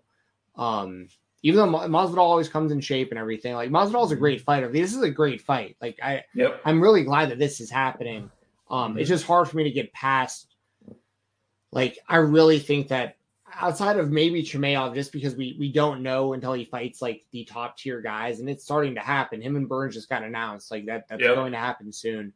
But it's really Usman and Covington to me are like clearly the two best guys in the division based on like what they've actually done up to this point. And when they fight each other, it's always just super close. So it's just I just don't consider Masvidal to be in the same class as those two guys as much as I do like Masvidal. Masvidal's striking is more dynamic, and I think there's a chance that he could, like, you know, he's always got a shot to land like a big knee, or I mean he's got heavy hands, he got good boxing, but I feel like if Covington's getting pieced up on the feet, he's just gonna bring Masvidal to the ground, and that's just gonna be his world in the grappling. So, but you don't think that Masvidal knows that and hasn't been training for that? I think he does, but I also think that some guys it just doesn't matter. Like no, I agree. Like I Khabib agree versus that. Dustin Poirier type stuff. Like Dustin Poirier spent in his entire training camp to avoid exactly what had happened to him. Huh? Islam and Bobby. Yeah, right. Yeah, I mean, but that was also short notice and stuff. It was a little different. But like with Poirier, like Poirier had an entire training camp to try to avoid literally exactly what Khabib did to him. Like no matter what, like he just couldn't stop it. I'm not saying that Khabib and Colby are the same, but they are similar in certain ways. And like, I think I think Masvidal is going to come in prepared for sure. But I also don't know how frustrated he might get too if like he's trying to be flashy or he's trying to like land some good combos, and every time he does, Colby wraps him up and puts him up against the cage, and then like, you know, gets to his legs and gets him down to the ground. And Masvidal, I could see a scenario where Masvidal is spending a lot of time on his back, like trying to tell the referee to stand them up. Like I think he's going to get really frustrated really fast. And Colby, I think, will be content, even though these guys hate each other. There's a lot of bad blood, a lot of history. I think Colby would be content grinding out a 5-round decision, whereas Masvidal is going to be really upset this goes to a decision. Yeah. Here's the thing. This is the one thing that just kind of, it blows me away about this fight. Both fighters are so confident that they're going to destroy these guys. Like, it's kind of rare. Like, yeah, but I mean, like, you've trained, you know, one's lying. One's lying. One's like, I owned you in the gym, you were nothing, blah, blah, blah. And they'll both say the same thing. And so one is lying. And But the thing with Masvidal is I just don't see Masvidal getting taken down at will anytime he wants. I really think he's going to put up a fight. I really think he's going to be difficult to take down, and I really think that he's going to be aggressive in striking, and he's going to want to take Colby's head off. And I think Colby's going to be in there, and he's going to stand with him. And I just think Masvidal has a lot of power.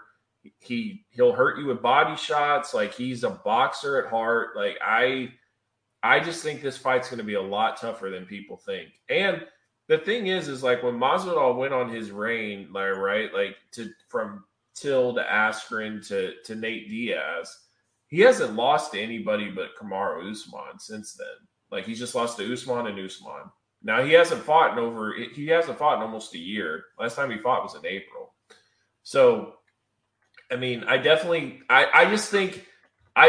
that it could be a mistake of just saying, like, well, Colby gave Usman a tough fight and Masvidal didn't, so Colby's going to easily win. I don't know, man. I really feel like that it could be more of a fight. Because in my head, I just don't see Colby being able to take Masvidal down at will. I think that there's definitely going to be missed takedown attempts, and I think he's definitely going to have to stand with them. And he might even pick him apart. Colby might even pick him apart because Colby has a really good jab. I mean, he was hitting Usman with it a lot. And one thing that's in Colby's favor is, Masvidal always has to be worried about the takedown, right? So Colby can hit him with shots that he might not normally get hit, but it's because he's concerned about getting taken down. So I think it's definitely in Colby's favor. But, man, and to me, like, I think Masvidal, like, he's got to find a way to win this fight. He's talked so much trash, and he acts like Colby is such a bum that if Colby just goes in there and steamrolls him, then, I mean, I think we're starting to hear retirement. Like, that's what I think. Yeah, it'd be interesting to see, regardless of the outcome, how they react after the fight. Because we see a lot of these guys after stuff like this, they get up, they shake hands, they hug it out, and, like, they just kind of say it's all in the past. But these guys, like, really... I just don't see that happening with these guys. If it did, it'd be strange to see. Do you think that this is a work? A lot of people think this is a work. No. I don't think that, like, I don't think Colby would have, like, legitimately gotten shunned out of his, like, gym and stuff like that. Like, even though it's, the people have to understand the gym we're talking about is Dan Lambert. That's what I'm saying. Yeah, that's very true. If anyone was going to ever do it, it could have been them. And he, like, ran both of them. He kicked both of them out of the gym, but, like, Colby decided not to come back, and Masvidal begged to come back, and then eventually got to come back. But it's like you catch both of them in lies. Like, Colby brings up his ex-wife all the time, and he's like, I didn't stay with Masvidal. I stayed with his ex-wife, Ed Masvidal, because his ex-wife was the one that was her place. And then, like, he brought up her full name and everything, talked about how Masvidal cheated on her. He's a criminal. He's a drug addict. Like, he was just drilling him, right? And then, Masvidal said, like, the story where the UFC told Dan that he was going to get cut, and, like, it was all because he wasn't exciting enough, and he's just, like, destroying their fighters, and like, they don't want him to be there because he's boring. He's basically another John Fitch. Like, Masvidal said that never happened. You talk to Dan Lambert, it absolutely happened. They absolutely talked to him and told him to tell Colby. So it's like all these stories don't really add up. So I think both are lying, honestly. And it's hard to tell who's telling the truth. The one thing that I'll say is, like, Dustin Poirier is not a pro wrestling fan, right? And if this was a work, he would really have to go along with this, and he hates Colby. The whole gym hates Colby, So I really feel like that this is more than just a work. But one thing I found interesting, too, is that one of the main reasons the beef happened is because Colby wouldn't pay Masvidal's coach, right? But the way American Top Team works is you pay the gym like 5% of your purse, and then they pay the coaches. So there shouldn't be more outside deals than that. And Masvidal believed that Colby owed his striking coach more money, and Colby was like, no, I don't owe him any money. I paid the gym. I'm good. And so that's where like some of this stuff started. But it was also interesting to me too. Like if you pay attention to the Countdown show, like it's like George went away and did that reality show, and then Colby like took off. So it was like once George left, and it allowed Colby to be the focus, and then that's when things started really happening. It reminds me kind of Tito and Chuck in a certain way. It also reminds me of Rashad and John Jones. And I remember like Rashad and John Jones like, oh, we'll never fight. You know, we're great friends, and he's like a brother to me, and blah blah blah. And then I just remember one time John Jones was like, yeah, I'd fight Rashad if we had to, or whatever. And then Rashad was like, what? You say you fight me? And then that was it. It was over. So.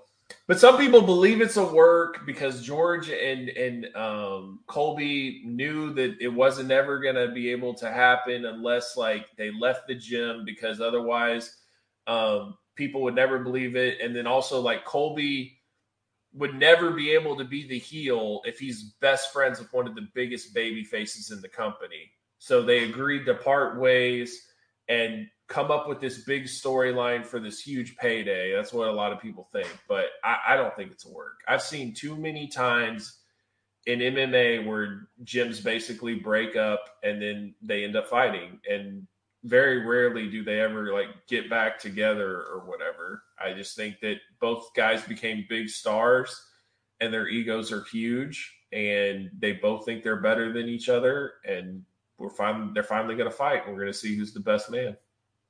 Yeah. I don't think it's a work. I think they may be like Dirty's saying, they may be exaggerating a bit, like when the cameras are around and stuff like that, to like really hype it up even more. But yeah, I don't think it's like really a work. Let's do some predictions for the rest of them, and we'll get I know Dirty left a super chat. We'll get to that in just a second. Just real quick, we'll just rifle down just the main card, just some quick predictions, because there's good fights on paper. Yeah. They haven't officially added it, but well, actually, this feeds into Dirty super chat. So, if you want to pull that up real quick. Yeah, sure. Opinion on Islam turning down the RDA fight. I don't know if he necessarily turned it down. I don't even know necessarily what was offered, what wasn't. A lot of it, because even Islam said, like, I didn't chicken out, you did, or whatever. Like, there's always different stories. I have no idea what kind of money they offered him. The pound weights, like, because it sounded like that RDA only wanted to go 165, Islam wanted 170. Then they agreed on 165, but, like, you just don't know. You don't know. It could have just been something as simple as travel arrangements or whatever. So, also, I don't think the UFC loves that idea, just because I think Islam, what he's done is he's set where they want him to be. And I don't think that they just want to throw him in there just on a whim and, possibly cost himself a future title over just something crazy, a title contender. So I think that they're pretty happy with where things go. Now, if Moicano would have turned it down, then I think we might have had something. But I think that they had a suitable replacement to where they didn't have to get Islam involved. And I think that's the biggest thing. Yeah, I totally agree. Just for the record, I saw some people in the chat kind of saying their predictions. I am taking Colby in the main event, just for the record. And are you too? You are taking Colby, even though you think I'm taking Colby. I'm just saying, don't sleep on Masvidal. I think this is a tougher fight than people think. And as far as if Islam, you are a bettor, it's not the worst bet. It's not the worst bet in the world. He is a live dog, in my opinion. There's been some pretty wild odds lately that like I would have done really well on had I actually like pulled the trigger. I'm glad I didn't pull the trigger on anything Bobby Green related though.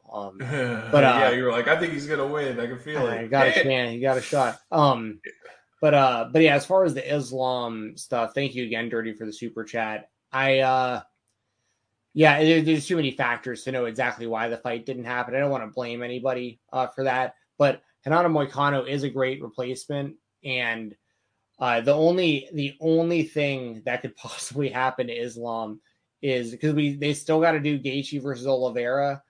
I think if Gaethje wins, I'm picking Oliveira just for what it's worth, but I think if Gaethje wins, they're going to do Gaethje and Conor, and Islam's going to get totally squeezed out of this thing.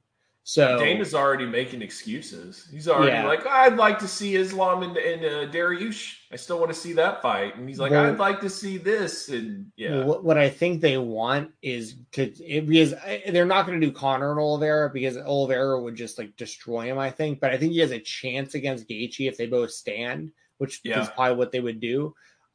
So if Conor somehow weaseled his way into winning the world championship, that's where the money is for Islam being a contender, is because you market it as Khabib's protege coming to get the title off Conor. That Khabib never lost.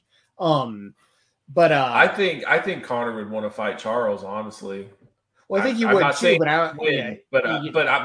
I think Charles would take the fight because that's just a huge payday. Oh, for sure. Oh, and who would you rather fight, Islam or Conor? Like, it's no brainer. Conor. For sure. That's why I'm saying I'm somewhat concerned no matter what. Whoever wins, I think Conor can find his way into the title shot. Oh, I agree. I just think that like there's a decent chance, almost 50-50 between Conor and Islam. Really more like 60-40 towards Islam right now if Oliveira retains. But I think that goes to like 80 or 90% for Conor if Gaethje wins. Because like stylistically, like the UFC can like get behind that. But anyways, as far as the actual fight that we're kind of talking about, Moicano and RDA, I'll go with RDA to win this one. It's a catch weight of 160. Moicano's looked really, really good, though. This is about as good of a replacement as you can get on short notice. So, but I'll take RDA. What about you? I don't know, man. I really don't. Moicano looked good, and RDA to me is he hasn't fought in a long time, and he's kind of looked washed a little bit. So I'm kind of torn on this. I'm going to pick RDA just because he's been really prepared for this fight, and I don't think Moicano has, and he's also like, talking about money, give me the money, and that's why I feel like he wanted this fight. It's just another payday. So I don't know. I'm torn on it, but I'm going to go RDA. So we both got RDA there. Once again, that's a catch weight of 160. We got a featherweight matchup. The featherweight division is my favorite division in the UFC. These guys are ranked around like the lower half they're probably ranked around between 10 and 15, these two guys. And like, this fight's going to be incredible. Regardless of how you feel about the fighters involved, we have Edson Barboza taking on Bryce Mitchell. I love both these guys stylistically. Like, this fight's gonna rule. And I love Barboza moving down to featherweight recently. I think I wish he would have done this years ago.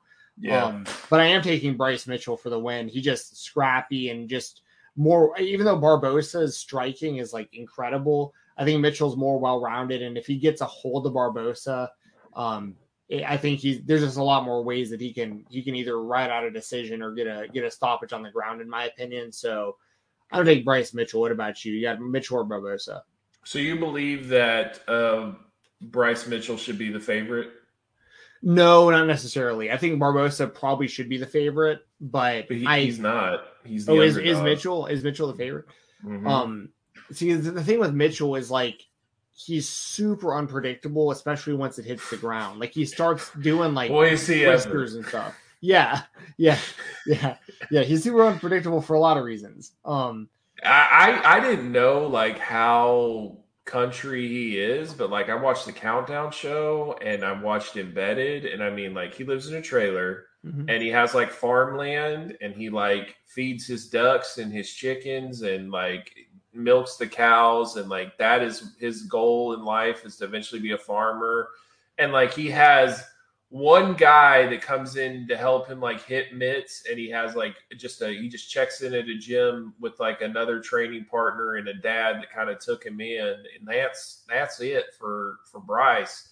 And like he's amazing, but like this dude isn't in like no serious fight camps or anything like that. Like how good could he really be if he was like really trained and like top. Like, he's won 12 in a row. He's won 12 in a row. And if he beats Barbosa, I mean, we're talking, he's stepping up here. Yeah. I mean, the guy's literally out there like shooting squirrels and making squirrel soup and stuff. I mean, like he got his nuts mangled in like a chainsaw or something a few years ago. Like it was like, but anyways, I'm taking Bryce Mitchell, but honestly, this is the fight on paper that I'm the most looking forward to stylistically of the whole night. So I don't know. I kind of feel like Barbosa's speed and just like he's not used to seeing that. Like, I feel like that is a different level. I'm leaning towards Barbosa. Yeah, it was an awesome fight, though. Awesome. So I got Mitchell, you got Barbosa. We got Kevin Holland against Alex Cowboy Oliveira. I'll stick by this till the end of time. When Alex Oliveira fought Cowboy Cerrone, Donald Cerrone, they're both called Cowboy. They should have marketed that Cowboy versus Cowboy. Winner gets the nickname. They didn't do it. They totally missed out on a great opportunity. The fake-ass Cowboy Alex Oliveira, who's actually a real actual cowboy where he's from. But I'm going to take Kevin Holland. I unfortunately, Alex Oliveira is a very unlikable guy. Like the certain things he does during fights, a lot of the times when he misses weight, like there's just a lot of stuff about him. Just very unlikable. And Kevin Holland is the type of dude where like both of these guys need to win desperately because I think they're both on losing streaks. But I can't unsee what Kevin Holland did to Jacare when he had him on the ground, like knees bent backwards behind himself. I mean, if Kevin Holland hits Alex Oliveira with something like that, it's game over, and I'm just going to ride with that. So I'm going to take Kevin Holland over Oliveira. What about you? I also believe this is Kevin Holland's 170 debut. So he's moving down in weight. So this is his 170 debut. And I mean, Oliveira is normally just a striker. Like he just likes to stand and bang, and the fights are usually wild and crazy. And so if you're going to stand and bang with Kevin Holland and not take him to the ground, I think Kevin Holland's going to win. Yeah. So we're both taking Kevin Holland there. And then the last fight we're going to talk about here on the main card is Sergey Spivak versus Greg Hardy. Spivak is coming off of a loss to Tom Aspinall, but before that he won 3 in a row. And Tom Aspinall is one of those guys at heavyweight that's like right on the brink of title contention. Like he's looking really, really good. And Greg Hardy's coming off losses to Martin Tybura and Tai Tuivasa, two heavy-handed dudes that are just honestly, just better MMA fighters than Greg Hardy is. I mean, when you look back now and the fact that they put him in there with Tai Tuivasa, like that's unfair. That's not even like that's wild. I know, I agree, especially with where Tuivasa is now, like being pretty much like one of the next contenders probably for the title. But I mean, you got to also think that happened 1, 2, 3, 4 fights after he went to a decision with Alexander Volkov. I know. You know what I mean? Which is like, people can have their opinions of Greg Hardy. I get it, but like, it's a very impressive feat that in Greg Hardy's 8th fight ever, he fought Alexander Volkov and actually went to a decision with him. Yeah. That said, I think Spivak is honestly, and Spivak has lost to guys like Tybura and Walt Harris. So it's like, he's really only losing to other guys that are like super heavy handed, which Greg Hardy is. So I think this is a really good stylistic matchup. Greg Hardy's lost his last 2 fights. You don't want to be on a 3-fight losing streak. But I think Spivak's he's just going to be too much for him, just like Tybura and Tuivasa were. I think Greg Hardy has a little bit of a ceiling where he can be successful, and I think he's good enough to be on the UFC roster. Like I don't despise that he fights there, like based on his talent or whatever. But like there is a ceiling to him because of how late he got into the game, and it's heavyweight. So like you have a better chance at success at that division because it's like anyone can knock out anyone else. But I just don't ever see Greg Hardy breaking through to the next level. Like he can beat a lot of the guys around him or lower, but like I just don't see him beating Spivak. So I'm going to go with that. What about you? Yeah, I'm with you. And I think this is going to be Greg Hardy getting cut after this fight. But I think that he definitely, I think he overachieved going into MMA. And what I could see him possibly doing is like celebrity boxing after this, because then he doesn't have to worry about being taken down, and then he can just focus on his hands. And there's a lot of football players and stuff they've tried, but like he could actually go. You know what the fight is, right? If he does it, I don't know what you're gonna say. Yeah, you do. Talking a Paul brother? No, come on, dude. Better than that. A real boxer. Oh, a real celebrity boxer. You bet. Aaron Carter. Aaron Carter versus Greg Hardy. Wouldn't that be a Greg Hardy would Greg Hardy versus Aaron Carter. Dude, he would punch Aaron Carter's head into the nosebleeds. Oh my god!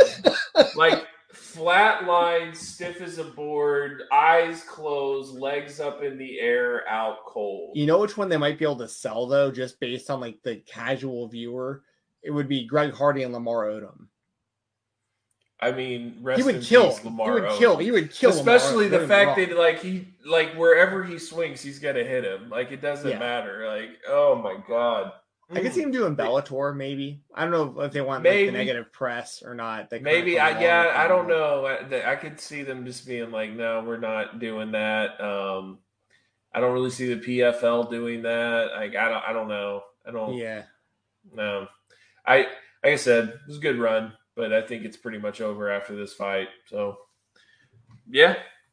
Cool. But at least I will say this card is very like up in the air. It's not like a lot of fighters where I'm like, they're for sure going to win or they're for sure going to win. Like it could go either way on a lot of these fights.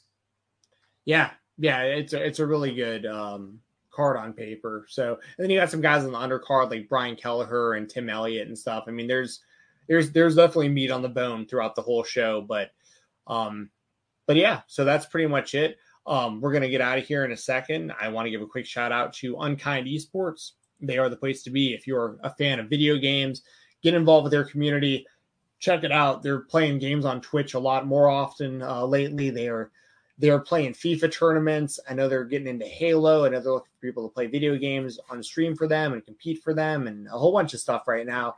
I say it all the time. Rob Van Dam's involved over there. There's a lot of wrestling fans over there in the community for Unkind Esports, a lot of MMA fans, a lot of great crossover, a lot of like-minded people. I think you fit right in over there at Unkind. Make sure to follow them on all social media at Unkind Esports, and make sure to check out their new website, unkindesports.com. And as far as my stuff I got going on, Fightful Select Weekender podcast, that's every Sunday on FightfulSelect.com. 3 exclusive interviews just dropped on Fightful Select that I did at Terminus. They were quick interviews, but I got some audio from Nasty Leroy, who really has a beef with Cheeseburger, which is hilarious to say out loud. Like is he like the artist formerly known as Cheeseburger? Yeah, now he's the world famous CB or whatever. But yeah, Nasty Leroy was very excited to talk at Terminus. So let's put it that way. And he had a lot of, my opening question to him was like, I heard you got a beef with cheese. Like, you know what I mean? Like beef and cheese. Yeah. It's good stuff. And then, I did one with Baron Black, who of course competed on the show and also is him and Gresham run Terminus, and Adam Priest, who's a guy who's really well known in the Southeast, especially in Alabama at New South, and really all over the place. And he did the British Rounds match on the pre-show for Terminus. So got those up there. You can hear those at FightfulSelect.com. The Weekender was actually free this week, so you don't even need a subscription to listen to this episode, this last episode from Sunday. So if you want to listen to it, just FightfulSelect.com, and you don't even need a subscription. But if you enjoy the service, not to toot our own horns or anything, but it's pretty wild that Fightful, we're like, as far as like Patreon services for wrestling, Fightful has like far surpassed everything recently, which is like pretty wild. So I think there's a lot of stuff y'all will like over there. I should be here tomorrow on Jesse Davin's YouTube channel. We're going to do some AEW Revolution predictions and give away another Wrestle Rumble entry. So if there's anyone in here that missed out or wants to hear more about Revolution from me and Jesse, that'll be youtube.com/Jessie Davin, JSSIDAVIN. She's going to be there live at Revolution. I had a ticket that somebody said I could have down there, but it's just too the trip is just too expensive, like to go down there and like the whole thing. But Jesse will be there, and a lot of people will be there, and they're going to have a good time. And me and Jesse will talk about Revolution tomorrow. So you can follow me on Twitter at FightTalk_. Use code FightTalk on IndependentWrestling.tv. All right. Well, thanks for joining us, guys. You can always follow me on Twitter. Follow our Instagram account. We'll be posting a lot of pictures there. I'll definitely be posting pictures during WrestleMania weekend, so it'll definitely be cool. And we appreciate your guys' support, and we'll catch you guys next week. Oh, yeah. Let me hit the thing. I forgot that we have an outro now. So we're going to hit that outro, and yeah, we'll see you next time. Thank you for tuning in to Live Rounds. Make sure you leave a like, leave a comment, and donate to Steven Jensen. He will read out your donations on the next week's show. Also, don't forget to follow Doug Bateman and Steven Jensen on Twitter. And if you like what you heard tonight, check out more Live Rounds episodes.